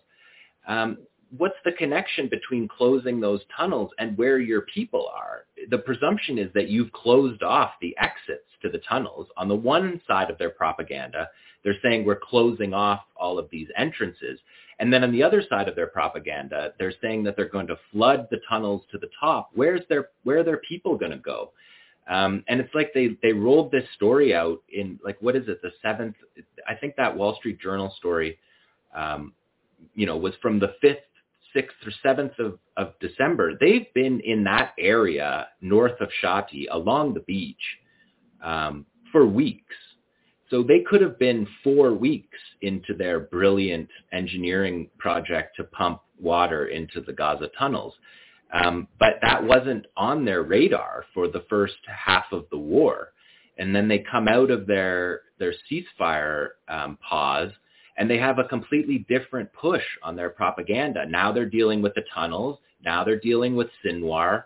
Now they're talking about their own soldiers, because they previously, as we've talked about, didn't talk about what their soldiers were doing. There was no stories of like heroic soldiers. Well, they came out of the pause, and now they're talking about their soldiers fighting close quarters combat, associating some of the deaths even with fighting, fierce fighting, close quarters, that they're winning.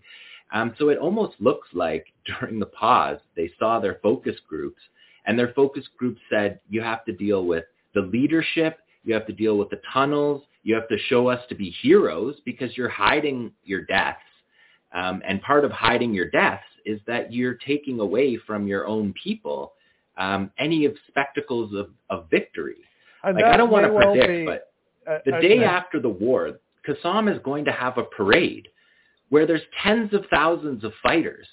So how is Israel going to have this victory after this genocide that they've carried out when they hit their magic number for Blinken, which, what is it, 50,000 people? You get to kill 50,000 people but show no military victories for 4 divisions of your army being deployed inside the Gaza Strip, a war that you've been planning for decades. I think a lot of this it's psyops. It's a lot of it is propaganda. And I think that also relates to the photos we looked at earlier of these civilian men taken from UN shelters. These horrifying images is to create an image of, because of course Israel is going to claim and is going to market these photos to its own people that these are Hamas militants who've either been captured or surrendered, and that is not the case at all. No, they're already saying that. They're saying they got them from tunnels, which is just patently false. It's a lie, because they wouldn't have come out of the tunnels, and we know the Israelis aren't going in, and there's nowhere that you're going to get that many people, that many fighters gathering together in one place in a combat zone. These are very small cells that move around very furtively, as we're going to see when we look at some more of the videos later. And we know that these are people who are being abducted from UN shelters, or when people are trying to move south. But again, this is about creating a spectacle by which Israel can claim that it is winning, that it's dominating, that it's teaching those barbarians, those savages a lesson by stripping them down, by blindfolding them, by humiliating them in this manner. But I don't know that it has that effect, except perhaps with the Israeli public. I think a lot of people look at this and they just see more images of brutal domination and horror. I don't know that this really impresses anyone who isn't already firmly on Israel's side. Right. Yeah, I mean, that looks like Jenin. When I lived in Jenin, and they would arrest everybody. They would tell all the men, between 17 and 35 to show up at the schoolyard or that kind of thing, and mass arrests. That looks like the Israel that we know very well, and people in Gaza know from decades of occupation really well. The thing that they've really done this time is dial up the technological massacres. But that kind of picture right there, I think people in Gaza, maybe not on that large a scale, but that's the sort of photo that goes back to the beginnings of the Israeli occupation. And I think, what Rami Abdo said is the concern. I think people are concerned that that's the stages before a massacre that they've seen before. These photos are very disturbing. This photo is a horrific photo. And then there's another one showing truckloads of people. These guys are then put in trucks and shipped off to where? And who knows where they are? It's just such a brutal situation. Yeah. It's criminal. It is. We are going to pause on this conversation for a minute. We wanted to bring on our good friend Ahmed Asamak. He is a contributor to the Electronic Intifada. He is currently an MBA student in Dublin, Ireland, and he previously worked as a journalist in Gaza, where he grew up. Ahmed, thank you so much for joining us again on the Electronic Intifada live stream. How are you doing? Hi guys, thank you so much for having me for the second time. I'm good, thank you. How about you? I don't know the answer to that question. We're happy to see you, Ahmed. We are happy to see you. Can you give us a sense of... Thank you. Can you give us a sense of what you're hearing from your family, if you're able to connect with them at all, what the situation is for them and for your friends and neighbors and community members in Gaza? Unfortunately, it's getting worse and worse, especially after the occupation has launched another ground invasion in the south after they ordered 1.1 million people from Gaza City and northern Strip to go to the south. It's really heartbreaking. Last week, I've lost my uncle. He was sleeping. He just was sleeping, and then they bombed his flat. He's a father of six children. The oldest daughter is, I guess, 17 or 18. Their mother passed away a few years ago, and now their father was killed last week, and now they are orphans, as thousands of children in Gaza. I don't know what should I say in such a situation. 2 weeks ago, before storming Shifa Hospital, they also bombed my other uncle in Gaza. Before bombing his house, my uncle evacuated to the in the middle of the Strip, and he told his family, I would go there to find a place to shelter in, and then I will call you to come back after me. And then he went there. He went to the south, or in the middle of the Strip, which is the south of the Gaza Valley, with his son.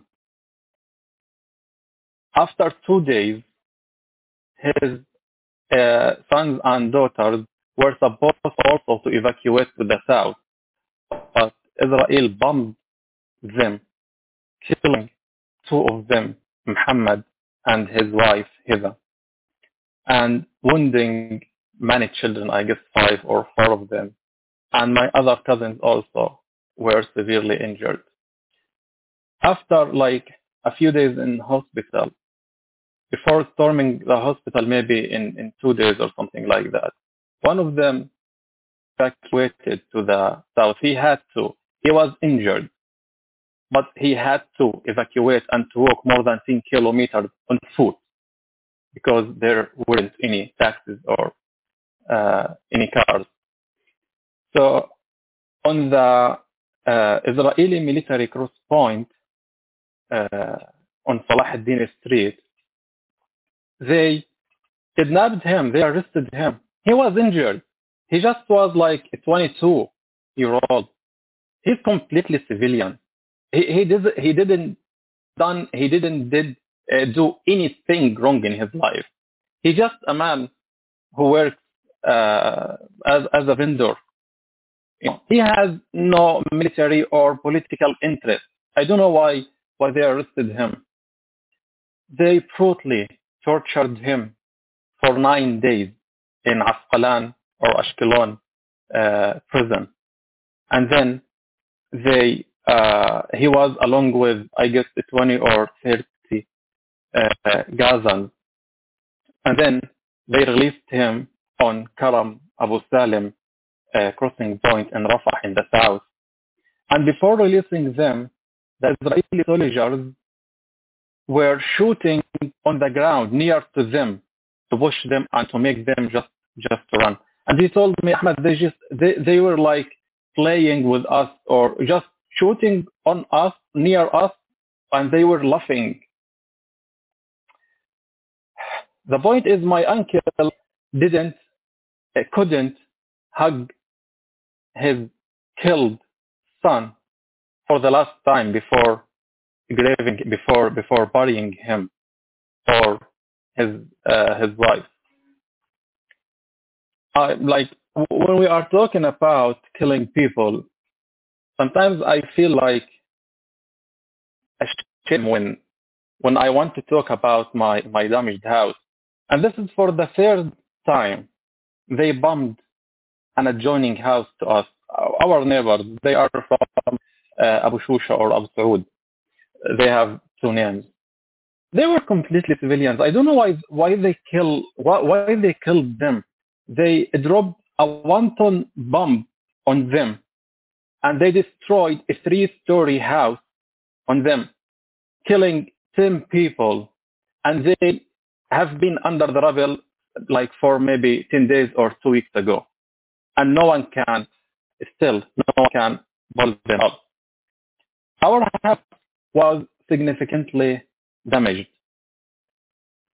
When my family, during the temporary truce, went to our house to check and to take what remained, like from our clothes and this stuff, my brother Mu'min told me they had found a lot of flesh and some parts from our neighbor's body in our house. Just.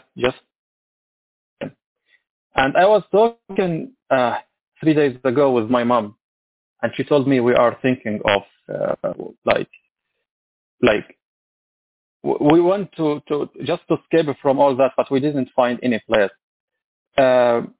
After the Israeli ground invasion to the south, they ordered people to go to Rafah, from Khan Yunis to Rafah, or to Deir al-Balah, which is a camp in the middle of the strip. And my family was like, my mom told me they wanted to evacuate there, but I told them, no, don't go there, because they also are committing massacres there, and they still where they are now. The point is, now they don't have. My family has run of gas cylinders or cooking gas, so they have to find wood or for fire to cook.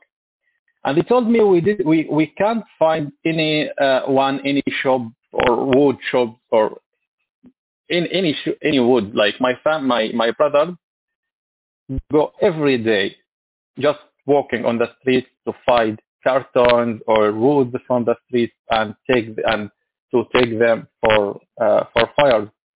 And then they told me, like, Ahmed, we stopped like even finding wood and cartons on the street. All people are looking for wood and cartons.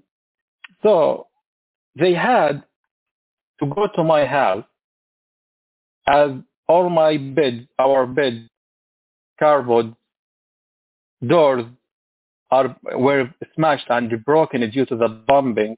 They took the broken, all the wood of the broken wooden stuff to set a fire to cook.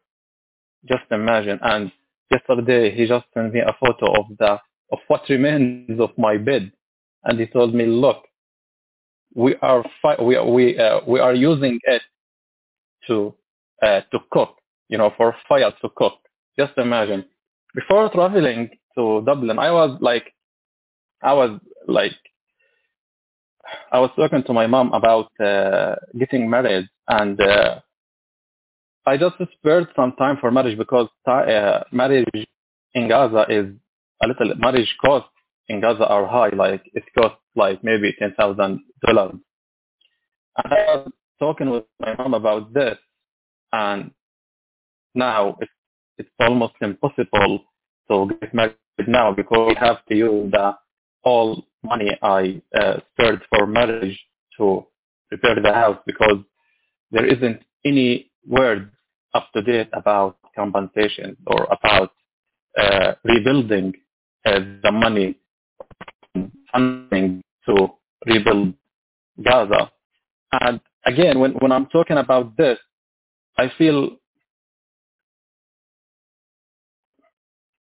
I feel ashamed a little bit to talk about the financial losses in front of killing people and losing friends and losing relatives and uncles. I'm at loss of words. I don't know what should I say. I don't know. It just, the scare. I'm just thinking as I'm listening to you, Ahmed, I'm thinking of the video we watched earlier from our colleague Muhammad Ashad in Gaza, where he said, we played a short video earlier before you joined us, where he said that people don't even have time to mourn for the dead. And we've heard that from so many people because it is a matter of survival now. People are just trying to get through one day at a time. And when you're trying to get through one day at a time, you do have to think about finding wood to cook. Unbelievably, in the 23rd, in the year 2023, that people are forced to look for wood in order to cook. You do have to worry about shelter. You have to think about those things. And I think that the fact that you're even thinking about repairing your house, to me, is a sign that you see a future, that you see something in the future, that you see hope, that you're thinking about the future. And I don't think that's something to be ashamed of, Ahmed. I think that as long as we're thinking about a future, then we maintain our hope and we maintain our faith that there will be something to return to and to rebuild. So I think you should think about it in that positive way. And I don't think we as humans are capable of understanding or comprehending this level of loss, where so many people, we don't know anyone in Gaza, Ahmed, who hasn't lost dozens of friends and family, dozens. They've killed at this point 1 in every 100 people in Gaza. 1 in every 100 people. And so I think it's going to take years and years for us to even begin to understand the scale of the loss. But in the meantime, we have to maintain our hope for the future? I think Ahmed's internet connection was unstable, and it looks like he dropped off. We'll try to get him back on, but I think that's exactly right. I think that I don't think that we're psychologically capable of understanding the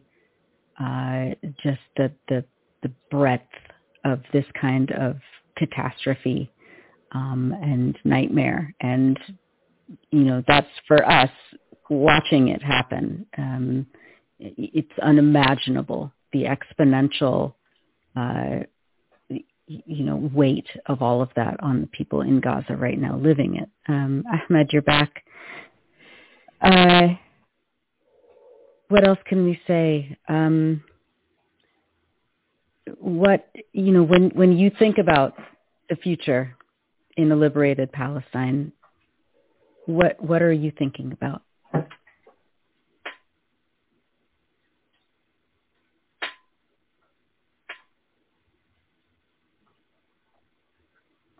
Ahmed, can you hear us?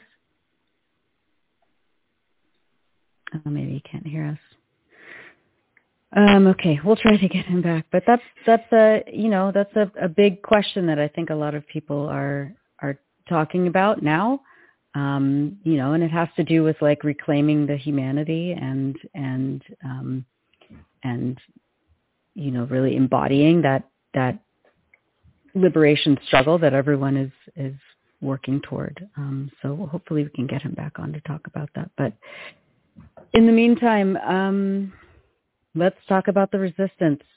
John, what can we say about some of the new jelly beans that we've been seeing? What do they tell us about how the Palestinian resistance operations are going? So I think we're going to take the banning gamble, and show a couple of videos here. What happened this week? I think these videos are worth risking our. We should just say, I think it's important for viewers and listeners to know that we do not have free speech on this platform. We have had several of our videos summarily removed by this video platform, and we've appealed those removals, and they haven't come back. And we know that all of these big tech companies are working hand in hand to censor what they claim is misinformation or disinformation, but which is actually the truth. The more you tell the truth on these platforms, the more likely you are to be banned. That said, we're going to hand it to John to take us through a video and hope that at least our live viewers will see it. I'll just say this. Of course, we're recording this, and what we'll be able to do if they do nuke our live stream afterwards is we will have the separate segments, and we will be able to put them up. So you'll still be able to hear the discussion with Siwar or with Ahmed or some of the other stuff we've done. But we think it's worth it. So let's go. Okay, so this is from Shujaiya. The Israelis haven't gone into Shujaiya yet. They've avoided it. It's their they have nightmares about this place from 2014. And just by looking, we can see that they're able to move from building to building. They are within feet firing these Yassins that we've talked about, Palestinian-produced warheads. And there's a burning Israeli armored personnel carrier, which previously we hadn't seen. We've seen a lot of strikes of these weapons, but we haven't seen the aftermath, in part because people have had to leave the scene. And so here you can see in this moment that the spotter actually tells him he's about to shoot, because they can hear the armored vehicles moving down the road. And he's about to shoot, and the spotter says, no, wait, that's a bulldozer. It's not an armored personnel carrier carrying 13 soldiers or a tank carrying 3 to 5. It's a bulldozer with one person in it. So presumably they're picking their targets. They have the ability to have spotters in these buildings and are picking their targets. In Shujaiya, which is where, you can almost touch the vehicle from there. And of course, these videos don't match with the Israeli casualty reports that come out of Gaza, which has been something that we don't know the answer to. We're analyzing this in real time. We don't have access to the fighters right now. I'm sure there's going to be a decade of documentaries that tell us these stories. But this is Shujaiya. The fighters clearly have the ability, 60 days into the war, to move between buildings, to hit point blank like this. And John, the interesting... And then this part, Ali, just let me say this. This part, that's their fighters right there saying, this is for Wissam Farhat, who we talked about on the show on Monday, who's the Shujaiya battalion commander that was assassinated by the Israelis just as the prisoner exchange, which presumably he was very involved in, was taking place. And so we actually haven't heard from Qassam that Farhat was assassinated. We've only heard from the Israelis. And now this appears to be confirmation in the most spectacular fashion. Basically, within less than 72 hours, he was killed on Monday in Palestine, Sunday night here. And we're seeing their fighters posing outside of the burning vehicle and saying this is for Wissam Farhat. And just if you weren't with us on Monday on the show, I discussed him as an example, the battalion commander in Shujaiya, who's basically his career marks the trajectory of the rise of the Qassam brigades from a guerrilla movement to basically a formal army that we're watching, and we've been watching for the last 60 days. He's been the Shujaiya battalion commander, which is the most formidable, according to the Israelis, the most formidable Qassam formation. And they're the ones who were responsible for the Shujaiya, the Battle of Shujaiya, which the Israelis in 2014 all but ended the ground invasion. They moved in from the east. Shujaiya is on the far east side of Gaza City, so it's the first thing that you encounter if you come from the east to invade westward into Gaza. And so Shujaiya was where their forces went in and were attacked by a 360-degree ambush using tunnels, using buildings. The Israelis believed, according to their soldiers who testified after, that they believed that they were going to have 600 dead soldiers if they didn't withdraw, and which they did. The Israelis withdrew under shell fire, and it was one of the most brutal massacres in the history of the Israel-Palestine conflict up until the last 60 days. But a very important battalion commander, Shujaiya, he was in charge of that battle, but also on the other side of the border, he was in charge of the Nahul Az attack, where Palestinian Qassam fighters used tunnels to come up and overrun an Israeli base and attempt to capture soldiers in 2014. And also he was part of the October 7th attack. And so we haven't heard from Qassam that he was assassinated, and then we get within 72 hours this footage of a burning Israeli armored personnel carrier. So that's a personnel carrier. That's not a tank. You can see the mounted machine gun on top of it that indicates that it's a troop carrier. So we're not clear what happened, where the soldiers are. It's clear that those fighters had a position right there. So it doesn't appear there was any evacuation happening. And that's why in that earlier in the clip, it's interesting to see that we see the spotter say the vehicles are coming. And then he says, don't shoot, it's a bulldozer. let's wait and hit the armored personnel. See him put his arm down there? He's about to shoot, and the spotter says, don't do it, it's a bulldozer. And so we discussed this previously on live streams, but they operate in units, usually sets of two, armored personnel carrier and a tank, and then the bulldozer is leading the way. This is the beginnings of the invasion in Shujaiya, because the Israelis have avoided Shujaiya because of the ghosts of Shujaiya, and also, according to some Israeli sources, that they believed that that's who would have the prisoners. That's who would have the Israeli prisoners. And so they were involved in the prisoner exchange, and we don't want to get too ahead of ourselves, but that's what happened in 2014 as well.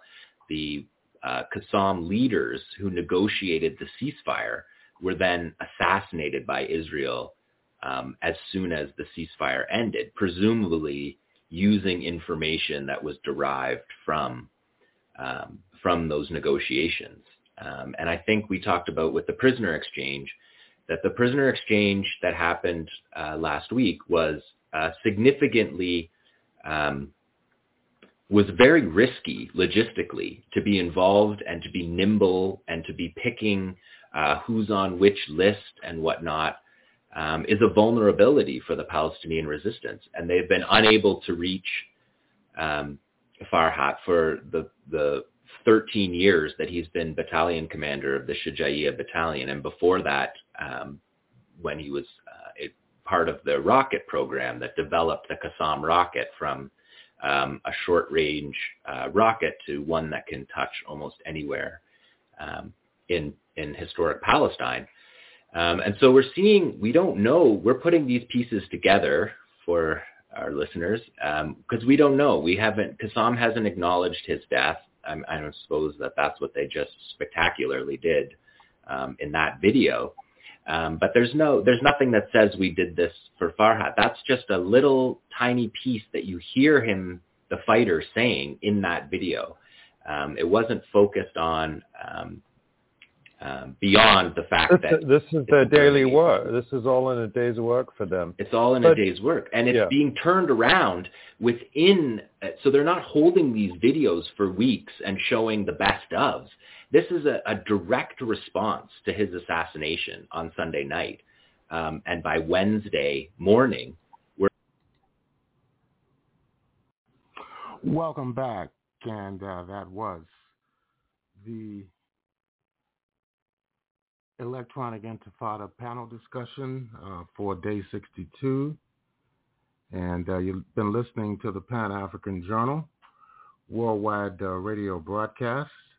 That's going to conclude our program for today. If you'd like to have access program, all you need to do is go to our website, and that's at the Pan-African Radio Network at blogtalkradio.com/Pan-African Journal. That's blogtalkradio.com/Pan-African Journal.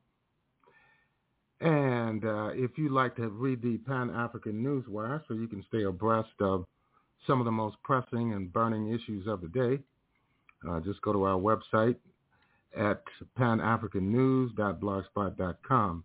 That's panafricannews.blogspot.com. And you've been listening to the Pan-African Journal, a worldwide radio broadcast. And, of course, we're going to close our program out at this point. And we'll be closing out with the legendary music of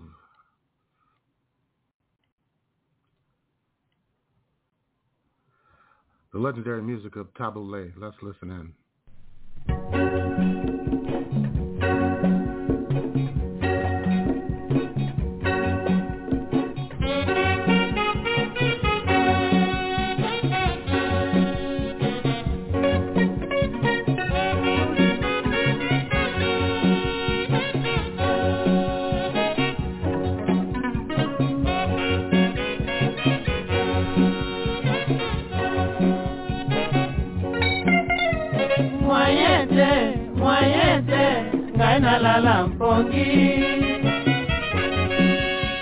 Motema e otindanga na misala likambo nalingi yo ngai nalingi yo yeba ya solo nzambe ya solo ngai nalingi yo nde omemi likambo soki ondimi te oyo nakoyebisa yeba tokabwani yo okoma na yo na bisengo epai ozali yakae zonga yo moto obandaki na koboyanga okati bolingo na moma oyo ekoki te yakae zonga ojeri pesanga loboko na yo mobali bakisa malembe likolo ya motema nanga yokae ndenge ekobeta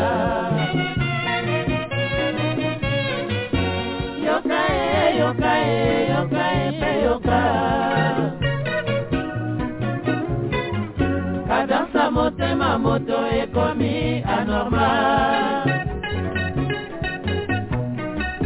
elongwe ya bomoto tindi ekomi lokola ya nyama dugu mama oh mama yaya oh mama oh mama ilumbe oh mama oh mama saso mama oh mama moteme komi kobeta mama oh mama malobe komi kokima yaya oh mama ekonda oh mama oh mama ilumbe oh mama oh mama moteme komi kobeta mama oh mama saso mama oh mama yaya oh mama oh mama saso oh mama oh mama yaya oh mama oh mama volume oh mama oh mama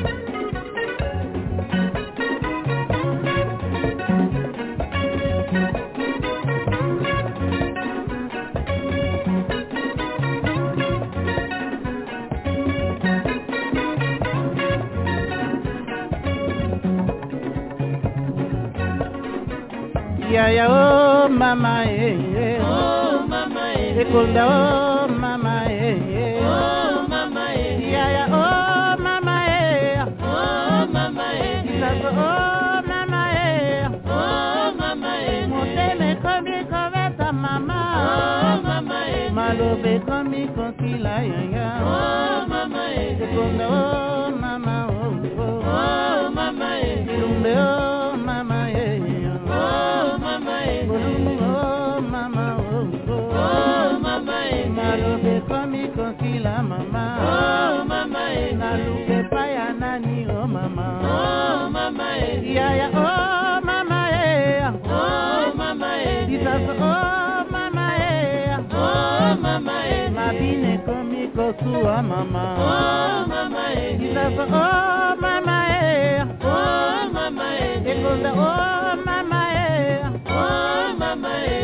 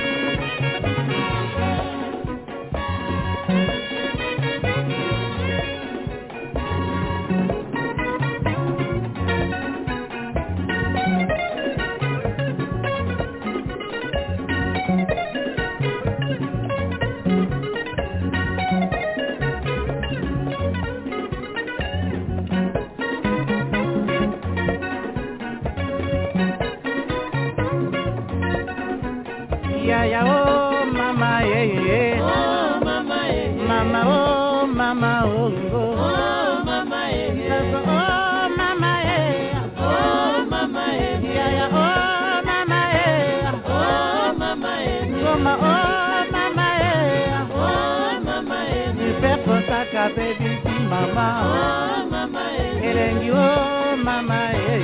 Oh mama eh. Nandela ya zambi oh mama. Oh mama eh. Yaya oh mama eh. Oh mama eh. Jesus oh mama oh. Oh mama eh. Mama oh. Oh mama eh. Oh mama eh.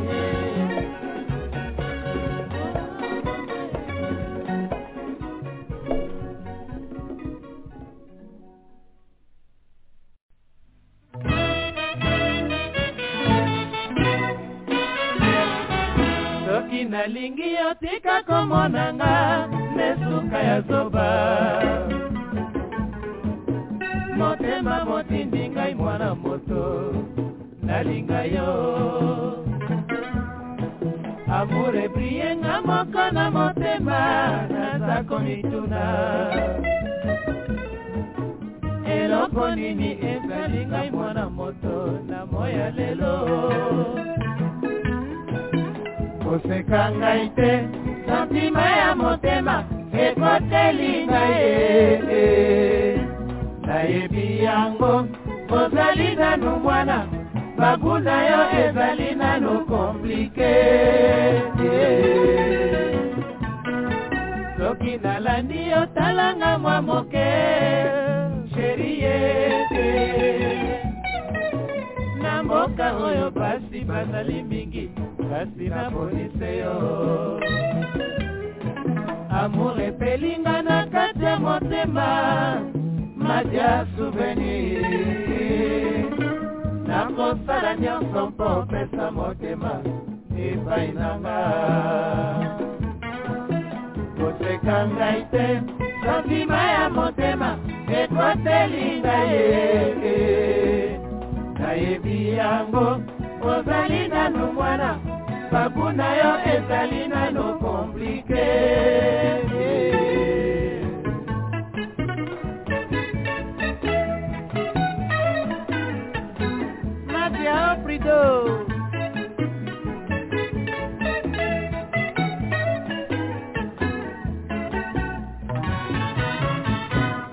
nalandi otalanga mwamoke oh sherie na mboka oyo basi bazali mingi basi na bonise yo amour epelinga na kati ya motema madia souvenir nakosala nyonso mpo opesa motema epai nanga koseka ngai te santima ya motema ekoteli ngai nayebi yango tozali nanu mwana babu na yo ezali nanu komplike